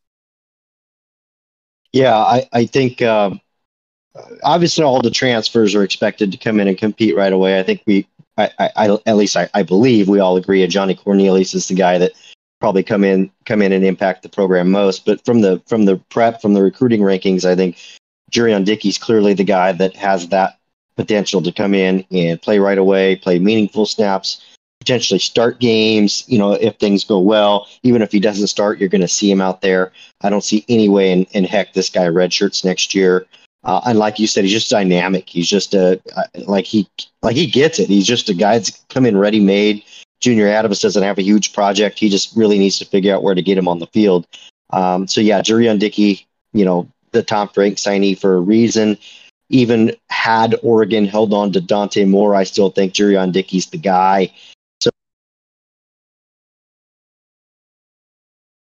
Justin. Hop recording from the middle of nowhere or something. I strongly dislike this app. Let's just make sure that's no. But no, like I said, Jurion Dickey's the guy. He's just going to come in. He's going to play. And I think with him, Troy Franklin, some of the others that Oregon has, Trayshawn Holden, whoever ends up starting and playing, this wide receiver group's loaded. Yes, that brings us to Ashton Cozart out of Flower Mound, Texas. Another tall guy, 6'3", a little leaner. Obviously, he's about 190. 4-star recruit, top 200 kid. This guy has been all Oregon since he committed. I love it when guys lock in and then they really, are great peer recruiters, both publicly and probably privately, but also just like bleed green and yellow online every day. And he's the guy in this class who did it as much or more than anyone else, and I just love to see that. But I also think he's a heck of a player out of Texas. So, Justin, why don't you start on this one? Yeah, again, a nice polished route runner, good receiver, good hands, very dependable. I think those are all great things. It's been so long, but he was a one-time Oklahoma commit. And then Junior Adams went to work, obviously realizing this is a guy he liked. I think it was a big catalyst for the success Oregon had out of the state of Texas recruiting this year. Cozart was one of those earlier commitments out of the state, if not the first. Can't remember off my very small brain, but he was up there early on. So yeah, just love what he brings. I love that he's a different type of receiver than Jurion Dickey. I think he complements him really well. And again, I think he'll play this year. And I don't know how much, but again, him having a year to develop behind Franklin and Dickey and these guys, and getting ready for the spot, more than likely in year two, it's going to be a really good receiver for Oregon to have. Yeah, I love Cozart. Cozart can fly. First of all, he's a deep threat. He can take the top off. He can really run. But he's also been training with Coach Hooks down there in Texas for 2 or 3 years now, and he's going to be arriving on campus, one of our best receivers from a technical standpoint. And that's something that is kind of rare. And so for Cozart, I think that he finds his way into the rotation, whether it's in that second line behind the top guys, I think, which in my opinion will probably be like Dickey, Franklin, and Holden. But like I think that he and Casper are both primed to have like breakout season in regards to being kind of like that second line of receivers. And I think that Cozart's a stud. And I think that he doesn't get talked about because he gets overshadowed by Dickey a little bit. But Cozart has a whole lot of talent in his own right. And I think that Oregon did, in terms of a 2-man receiver class, did as well as you could have possibly hoped and dreamed, because this is really 2 players that I think offer a lot of explosiveness. And they're true receivers. They're not guys that fight the ball and struggle to hand catch. They're not guys that don't love the game. These are 2 really competitive kids that have tons and tons of physical talent and well-developed skill sets as high schoolers. Yeah, so sliding over to tight end, I think this is a room that has a lot of guys who might not be here much longer, right? Between Patrick Herbert and Cam McCormick, who have both been in the program now for 4 or 5 years, or in the case of Cam, going on year 8. And then obviously Terrence Ferguson, who might be a draft pick next year. So behind them, there's only at now a new signee, Kenyon Sadiq. Probably one of the best high school players to come out of Idaho ever, or certainly in the recent past. So he's probably a guy that we need to add. It's probably a position where we need to add more to. And I know we're in on potentially the Louisville commit Jamari Johnson in January. I think that would be an ad that Oregon would like to see, because they're going to need to add more talent to this room in the next couple of cycles to kind of replace those that are aging out and going to the draft in the future. So let's start with Kenyon Sadiq then. So what do we see out of this kid from Idaho? Yeah, I love Sadiq. He's super athletic, super explosive, more of a move tight end at this stage in his development. He'll have to get bigger, continue to get bigger and stronger, I think, to really excel as an inline blocker. But athletically, I mean, I don't know that we've signed anyone better since like Colt Lyerla. Like, he can flat out run. He moves far more like a receiver than he does a tight end in the open field. And he's a guy I think that gives you a ton of versatility in an offense now, where the tight end's going to be playing off ball a lot more. So to me, this is like the best vertical threat we've signed in a long time at the tight end position. Guy that can really, really run. Yeah, love the pickup. I love the way you set the table there, Doug, just with the guys that are aging out and the need to get some prep tight ends in here, because like quarterback, you want to get some preps and develop them, not count on the transfer portal any and every year. So yeah, you're going to, the loss of Maliki Monteval, probably amplifies this just a tad bit. bring in Kenyon, continue working on Jamari Johnson, who's making that early January decision. I think Oregon's probably pretty confident they know where he's going. Just a matter of that being announced at the All-American game. If you can add those two guys, Sadiq is signed, sealed, and delivered. But if you can add Johnson with it, I think you probably feel pretty good about this room moving forward. As we know as well, Oregon's still kind of, I don't know if I want to say kicking the tires, but still, battling for Deuce Robinson, 5-star tight end. I do think he's still considered a USC lean. Good player, great player. That would be 3 tight ends in this class, which would be more than enough. But even if they could just get Sadiq and Johnson, I like that they complement one another because Johnson's a little bit bigger of a body type, might be just more of your inline blocker, if you will, than Sadiq, but Sadiq can do it all. And it looks good. Kenyon, probably going to be, unless injuries, which have plagued Cam and Patrick both, unless injuries come into play, you got a chance to see Kenyon Sadiq this season, but it might kind of hinge on injuries as well from some of those older guys. Yeah, I think that the primary focus with Sadiq here is getting him ready to play a very primary role the following season because of the departures that Doug outlined so eloquently. So I think adding one more in this class is important. Justin, I don't know how much you want to talk about like the potential of a guy like Jamari Johnson, but just quickly going over him because he's someone that Oregon's a finalist for ahead of his January 7th Army Bowl decision. Like big kid, huge frame, like really good offset, like very good yin, like yin yang here, like big inline player, who's a good athlete in his own right, but I think would be a perfect complement to Sadiq, and obviously Deuce Robinson would be a great complement too. But it seems that there's some Georgia smoke there heading down the stretch. All right, let's move to the O-line. I think it's the last position group we have to cover. Number of guys obviously to cover here. Let's start with Ayapani Lalaulu, who's the brother of Faope, who's already on the Oregon roster, coming over from Honolulu, Hawaii, of course. What do we like about Ayapani? QB. Yeah, little brother of Ope, Big Ope. He's a human square. I think I've used that to describe 2 players now today.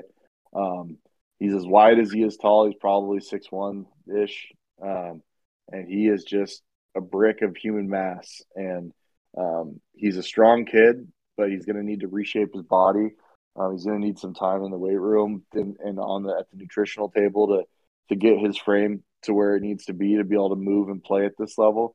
But from like a raw strength standpoint, like there's some traits there that you have to like if you're Coach Clem and the staff. But I don't think this is a player we see play this year. I think he's a guy that needs to get his body right before he's really competing for meaningful snaps. I think that this was, I don't think fans truly appreciate how difficult of a class this was for Adrian Clem. And here's what I want to say before I get to the Lulu. Which we've already talked about, wasn't a very deep offensive line group in the prep level anyways, especially out west, but really anywhere. The elite guys commanded top dollar, which made that job even more difficult. And of course, Oregon, will have to pay to play there. I think that it was important for Coach Clem to do the best he could to find some prep guys that he felt were worthy of development that could come into the program. Sure, if you could get a guy or two that might be a little more ready-made to contribute, that's even better. If you can't, you go out and get these guys like Ipani and say, hey, look, I know that this guy's probably not going to play for me next year, but I can't just go and get transfer guys. And I can't just go and get prep guys that are developmental. You needed a blend of both, which I think he's done so far. As far as Pawnee, probably a little bit more of a developmental guy. I think there's a lot to like there. Very strong, thick lower half. Could more than obviously will be an interior guy for Oregon. You kind of know what you've got out of Ope already. And I think that that's a guy that could step up and contribute this year. So I think you're hoping that in a year or two, Yapani is also in that same boat. And I know we'll get to the rest, but I do think Clem did a tremendous job building a class that features both guys that can come in and play right away at the transfer level and adding some depth for the future at this position group as well. Yeah, so that brings us to another interior guy out of Mater Dei in California, obviously a big feeder school. Lepe Moala, interior guy, 6'5". QB, tell us about Moala. Yeah, Malal is a guy who missed his entire junior year, which like typically is a really important year from a like exposure standpoint, getting offers. And so like he blew up towards the tail end of his senior year this year, got a bunch of offers, and ended up committing to Oregon pretty shortly after getting the offer. And I think that Moala is a guy with a lot of upside going forward. I mean, he's massive for the interior line. They list him at 6'6", 330. So if you take an inch off and 15 pounds, it's probably about 6'5", 315. And he's a guy that has like really good athletic traits for the interior of the offensive line. Plays with good balance, plays the game on his feet, can bring his hips and generate power. I think with further physical development and really technical development is important here more than anything, because offensive linemen I think are the most raw in regards to what they can do physically coming in. At the high school level, being 6'6" and 315 is enough, right? Like you just step on the field, you're bigger than guys, and you play bully. But when you get to the college level, everyone's that big, and guys are stronger because they've been in the weight room longer. And it's important to learn how to play with good technical base. But the guys at Mater Dei are really, really well coached. I mean, that's one thing that we always talk about with guys from Mater Dei is that's more of a college prep program than it is like a traditional high school.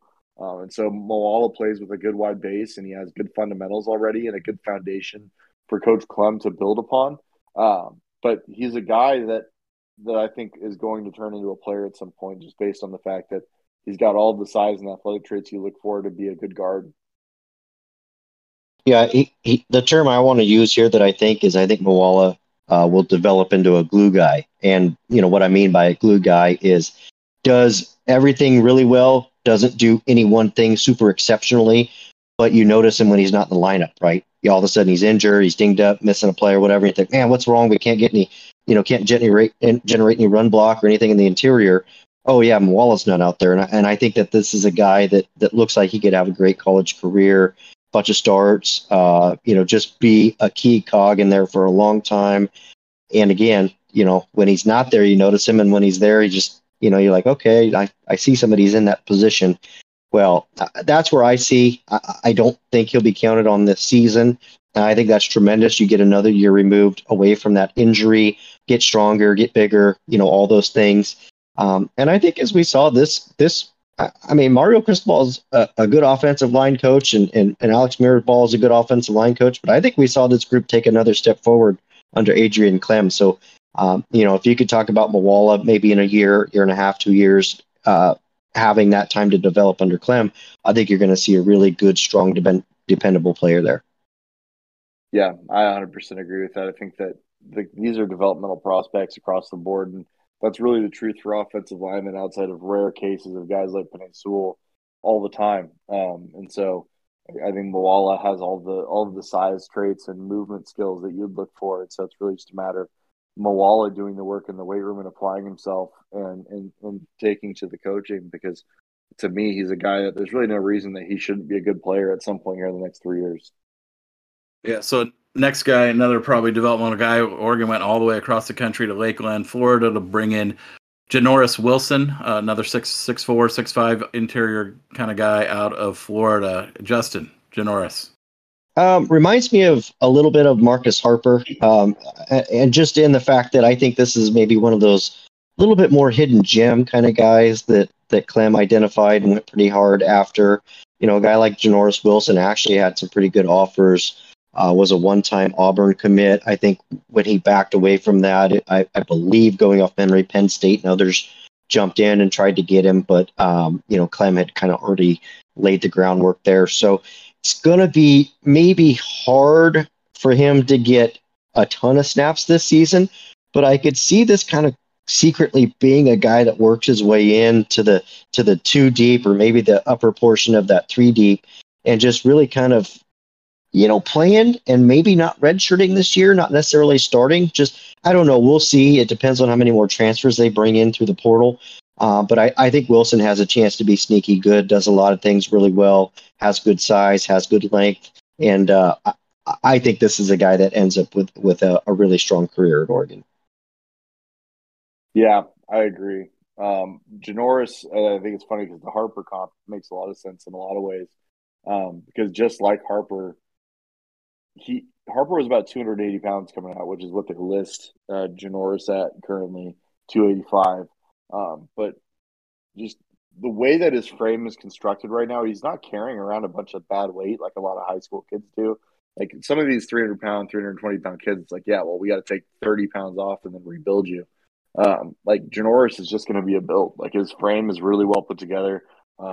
He carries his weight proportionally. He's like what you love to see, especially with a kid that's 285, right? Is like you want to see a guy with a big power plant, big lower half, big bubble, because that way when he starts to add that additional weight to get up to that college playing weight, it's being added to the right proportions of his body. Because guys that just add weight and it only comes on above the belt, like they typically lose bend, they lose flexibility, and they don't move as well. Whereas guys that naturally carry the weight below the waist have the ability to enhance their movement skills while getting bigger.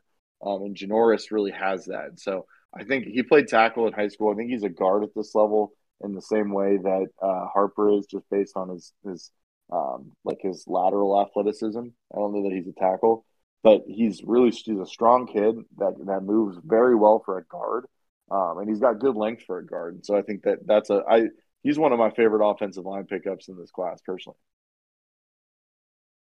Another guy that probably is not someone you're going to need to break down before you build up. You just need to build him up. Bryce Bolton out of Palm Desert, California. Another interior kid, probably.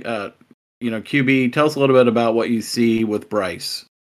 Yeah, Bryce is an elite athlete. And he better be, right? Because he's 255 pounds right now. So, to me, this is a guy that you're projecting at center, and it's going to take time, but you're going to build him up over the course of maybe 2-3 off seasons. And he's a guy that you're like, by the time he's a redshirt sophomore is when you're expecting him to be ready to play. And I think that's a realistic expectation. I mean, here's the deal. If Bryce Bolton hits and becomes a good player, it's because his frame takes to the weight room and he's able to add and sustain the type of mass necessary to become a good interior offensive lineman. If he doesn't, it's because his body doesn't, and he's unable to get big enough, and he probably won't even be here by year 3, right? He'll be hitting the portal and moving somewhere else. But the thing that I like when you take chances on guys like this, because Bolton athletically is phenomenal. I guarantee you, if we had like a combine for all of our offensive line commits, that he is smoking everybody in all of the athletic testing drills, because he can really move. He's got great feet, plays with excellent balance. He doesn't look to lunge and kill like a lot of offensive linemen at the high school level do, who have the advantage of being massive.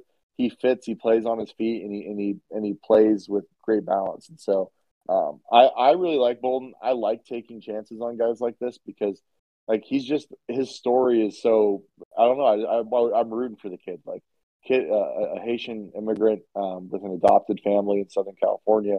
Like a kid like this who's a grinder, and I believe he's a hard worker based on everything I've heard about him. Like if he works hard and applies himself, and his body biologically his body takes the weight well, like this is going to be a kid that could be a really good player in a couple of years. And so I'm glad that we're back taking some guys like this who have elite athletic traits that require a little bit of physical projection, because very rarely when you strip 50 pounds off of a 380-pound kid, do they become an elite athlete. But a guy who's an elite athlete at this weight sometimes can maintain that athleticism or lose a small amount of it while getting up to a appropriate playing weight. Reminds me, a lot of great points. Reminds me of Brady Aiello coming out of high school. Okay, he's not as tall as Brady was, but a very slender built, somebody that Steve Greatwood worked at camp and liked a lot and brought in, was very undersized, definitely had to put on some pounds. I think Aiello was around 260 pounds, 250, coming out of high school, was a swimmer. And, like you said, they come in with some really good athleticism. They come in with the ability to add some weight, and like you said, become kind of that strong athletic guy that will work really well for you in polling situations and things like that. So Like we talked about with other rooms, this is a guy that adds some versatility for Adrian Clem. He's not a mold of the other two or three guys. So all of a sudden you end up with all the same body types and all the same, strengths and weaknesses. So again, kind of a yin to the yang with some of the other guys, and a guy that wanted to be a Duck, begged to be a Duck. And from my experience, those guys that really, really want to come to Oregon end up kind of coming with that chip on their shoulder to work harder, knowing that they've got some ground to make up on the guys that were either taken before them or higher ranked. So I think you got to feel really good about a guy like Bolton. And I think this is not a huge risk, but a risk worth taking for Adrian Clem, and a guy that if you get enough transfers, which it looks like they will again, you can take a chance on, take a flyer, and give him some time to develop. Yeah, I mean, this is like, as someone who's been a Wisconsin fan outside of my Oregon fandom my whole life, like Wisconsin takes 5 to 6 offensive linemen every year. 3 of them hit, right? And so if we're gonna adopt that strategy, and I think it is the right way to do it because it's such a developmental position, and there's just so much that goes into it, into these guys becoming good players. Like I don't mind taking some flyers. I don't even know if it's a flyer. Like I think this is very clearly strategic and targeted. If you look at his skill set, like he has traits that you want on the offensive line. But if you're gonna do it on a kid like this. Do it on a guy who is a grinder, who really wants to be a Duck, who has extremely high baseline level athleticism. So I agree with everything Justin just said. I think that this class is a class that we will look back on, and there will be like 2 to 3 good players that come out of it on the offensive line. And Bryce Bolton very well might be one of them. And I think that he's a guy that, because of how well he moves and like some of the center pull stuff that we saw this year with Alex Forsyth, that I think really could develop into a good center. So the lone tackle in this signing class, is George Silva, 6'7", tall kid, JUCO, right? Yep. Yeah, obviously hasn't signed yet. You talked about that earlier. Justin, tell us a little bit about Silva, and then you, QB. Yeah, probably, if we're objectively looking at it, probably the most ready guy in this offensive line group that is not a transfer. JUCOs technically really don't count as a transfer in my mind. So, discounting Ajani and and Junior Angelau, I think this is the guy that probably has the best chance of coming in, pushing for a starting job, competing for a starting job, playing a ton of snaps, even if he doesn't start. I think this was a great get for the Ducks. I know a lot of other schools pursued him, and were coming for him. But, again, Adrian Clem had built that relationship that he was able to lean on, ultimately signing him. So, yeah, maybe even Silva's just really not talked about enough, but here we are. This is a guy that's, 6'6", 6'7", hovering right around 300 pounds. Going to be a little bit more developed than just your run-of-the-mill prep guy. Would you love to have added Caden Proctor into this class with him? Absolutely, but I'm not sure that Proctor would have beat him out. I mean, I think it would have certainly been a viable battle between the two for who played more or started or whatever the case might be. So, yeah, I think fans have kind of lost track of this one. I know he hasn't signed, but as I've said on Scoop Duck over and over, it's just some more paperwork and hoops he has to go through to get that done. But there is no concern internally, and I really love this pickup for Oregon. Yeah, to me, this is like a huge upside pickup. He's massive. I mean, 6'7", probably. I think they list him on his huddle currently at 320 pounds, and he's got arms like he could reach. He's not asking you to hand him the potatoes at Thanksgiving dinner. Like he's just reaching across the table without even like leaning forward in his seat and snatching him up. Like he's got long arms. He's got really good athleticism. I think that Silva's a guy that with 1 year of development becomes like a high level player, like a really high level player. As long as he's applying himself, because he's new to the game too. Like Silva's another African immigrant who hasn't played football a ton, but you just see the raw size and athleticism.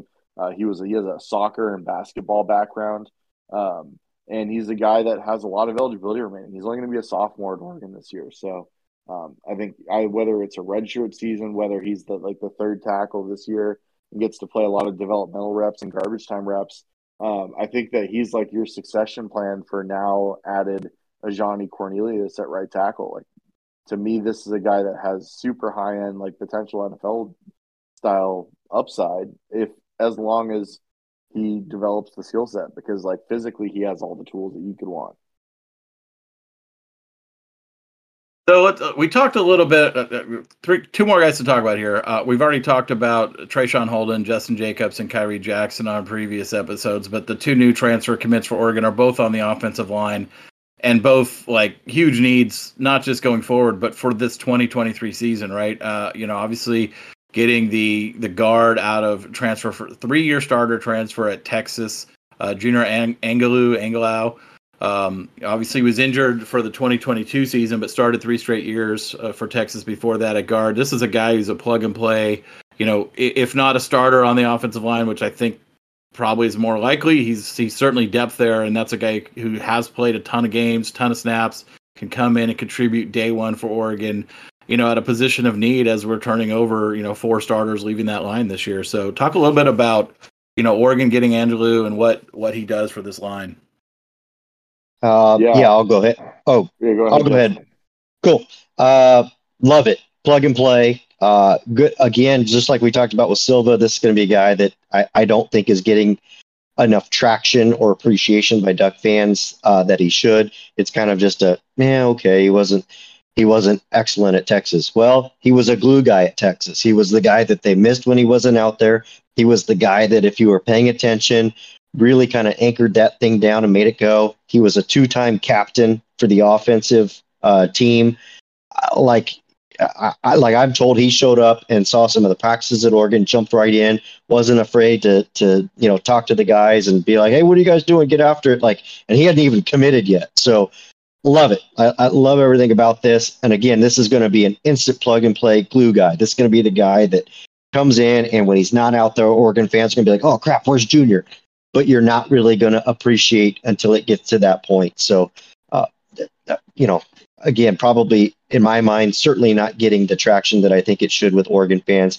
Absolutely love this pickup. Junior could have had 15 offers to play anywhere around the country. Adrian Clem was one of the very first home visits he did once he had entered the transfer portal. The two hit it off immediately, and Junior just said, I just want to visit Oregon and be done. And that was a wrap. So had this young man not really handled his recruitment that way, Ohio State, everybody would have been on him. Yeah, I love Angelau. And it's not. I don't love Angelau because I think he's like a first round pick after 1 year. I love Angelau because of all of the leadership traits that you discussed and the fact that he's just like when you watch him on tape, you could tell he's a guy that grinds in the weight room and that is like a leader by example because he's a handful, man. Like first of all, he's the strongest offensive lineman on the team right now. When he gets hands on guys, his upper body strength, he really creates a lot of movement. And he can like his down blocks are pretty devastating. Athletically, like he's fine. He's a good player, but he's not like an elite athlete at the position.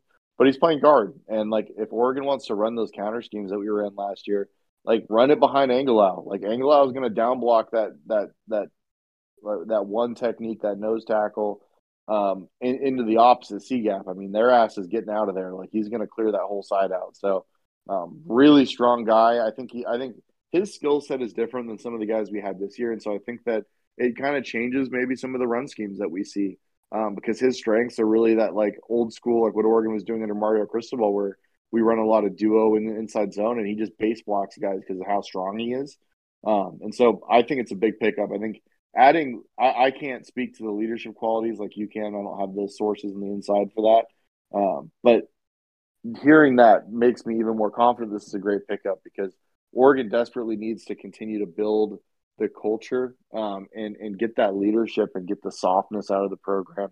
Having guys like that is invaluable as well and helps set the tone for those young guys that are coming up in the program. So I really, really love Angelau. I think he's going to be a good player for us. He's got all the requisite size and traits that you look for in a guard. And I think that he's going to be as good or better than anything we got at the right guard position this year. That brings us to the final transfer commit, and it's certainly a huge one, literally and figuratively for Oregon. The Rhode Island commit, great story. I watched this whole press conference yesterday when he committed to Oregon. What an awesome story of this kid, out of Harlem, under recruited coming out of high school, worked his tail off, went to Rhode Island. And everybody, I think, wanted this kid. There's not that many good tackles in the portal.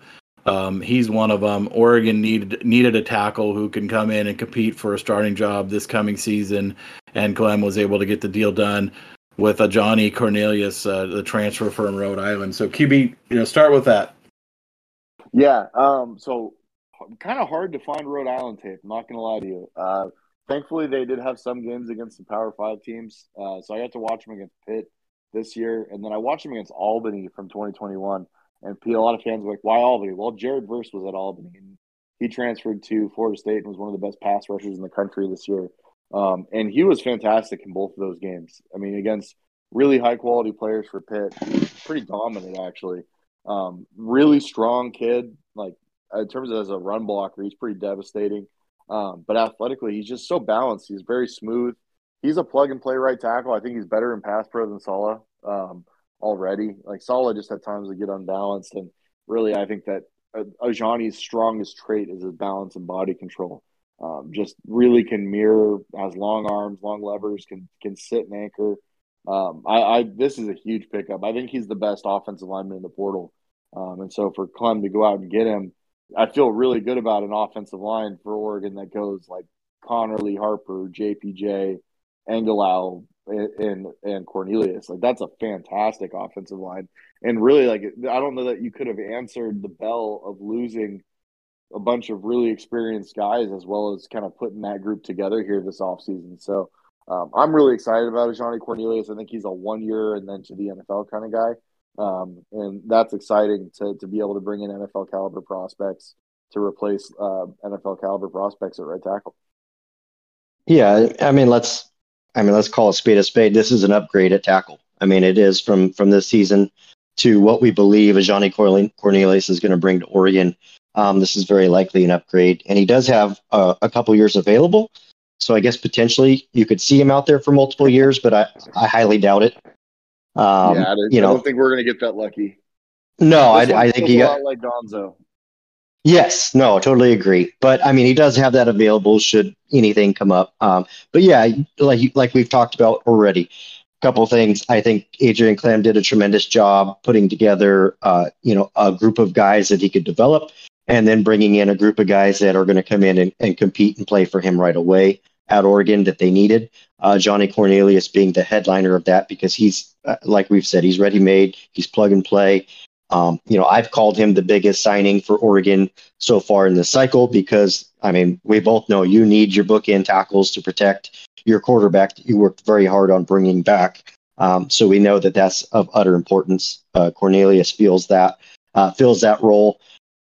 And like Doug said, I thought Doug made a great point, man. That press conference, I'm not going to lie. Usually I jump on those things, and if the announcement's not done within about 5 minutes, I'm starting to get antsy and pissed. But his story was really good. Like the people went up there, you could tell this was a big thing for them. You could tell they were passionate about Ajani and, him being able to make this selection and proud of him for, having the opportunity to get re-recruited again by some of the elite schools in the country. I thought it ended up being a really, really good press conference, and I'm glad I tuned in to watch it because normally I don't and just kind of wait for the news to hit. So yeah, you got to love this story. I think, I just can't speak enough about what Coach Clem did. I know people are down on, maybe some of the signees at the prep level, which I think he did the best with what he could. And then going out and attacking these two transfers are really what kind of changed my mind in regards to that class. So yeah, this is the guy that I think Duck fans will look back in a year and go like, man, I'm glad we had that guy. All right. I think that covers it. We're 2 hours in, boys. I think that covers everybody we've talked about. Any more thoughts before we call a wrap on this one? No, I mean, I think that's what happens when you have 34 guys or whatever it is to talk about when you factor in transfers and prep players. So I think this is overall just big picture, like a great class. Like you talk about kind of the roster transition that Oregon's undergoing with Dan Lanning and his guys just kind of like looking at the roster after a year and being like, yeah, this isn't going to work. Like we got to get better. We got to bring in better players. And I think they've really accomplished that across the board. And where they maybe didn't get it in the prep cycle, they're finding it in the transfer portal. And it's still somewhat early in the portal cycle, but I think that Oregon's probably going to add another 3 to 4 players out of the portal to enhance this roster. I'm just really excited to see what this group looks like once we can get them on the field in Oregon uniforms. Yeah, it's a good balance, right? It was a good balance of, like you said, of guys that you can bring in from the prep level, some that are going to be a little bit more ready-made to contribute right away, some that might be developmental guys because you are going to need those guys down the line, and then a good complement with some of the transfer guys that they brought in. It shows to me that this coaching staff, all these guys are committed to winning and winning now, and but still not doing that for the sake of the future. I think that takes a lot of planning, a lot of foresight, and I think they've certainly done that. So yeah, it was the best signing day I've ever covered by a long shot. Regardless of what happens with Peyton Bowen, regardless of if they add anyone else, which we didn't even talk about it, but they still got Ashton Porter, another 4-star defensive lineman, and then of course tight end Jamari Johnson that we did talk about hanging out there that announced in early January. Ducks are favored for both of them. So yeah, great way to close. Great way to attack this cycle in the spring. Because remember, when this coaching staff showed up, they were already a little bit behind in 2023 recruiting. And it's, oh, well, they showed up in December and January. Yeah, they did. And you're already behind in that next year of recruiting. The Ducks already have 4 commits for the 2024 class. So I feel like that really, provides fact to what I'm saying there. So the way they were able to get in and attack and get going and have success in the spring and then close strong on signing day. I don't know. I think it definitely, what a difference a week makes, right? Imagine us recording this podcast last week when everybody was in doom and gloom, and yet here we are, and we can't say enough good things about this staff. So I guess it just goes to show you got to have a little patience sometimes. Yeah. With that said, unless Doug has anything to add, I think it's a good time to wrap up the pod. Go for it. You don't want to go for a third hour? No, I think we've covered it all. Really appreciate all the support. I mean, it's been fantastic since since we kind of combined forces here and got everybody on board here with the podcast. And so I just wanted to say thank you to everybody. This is going to be the last podcast before Christmas that gets recorded, and we're going to start doing some deeper dives into the greater roster at large and kind of what things look like. Obviously, some bowl coverage.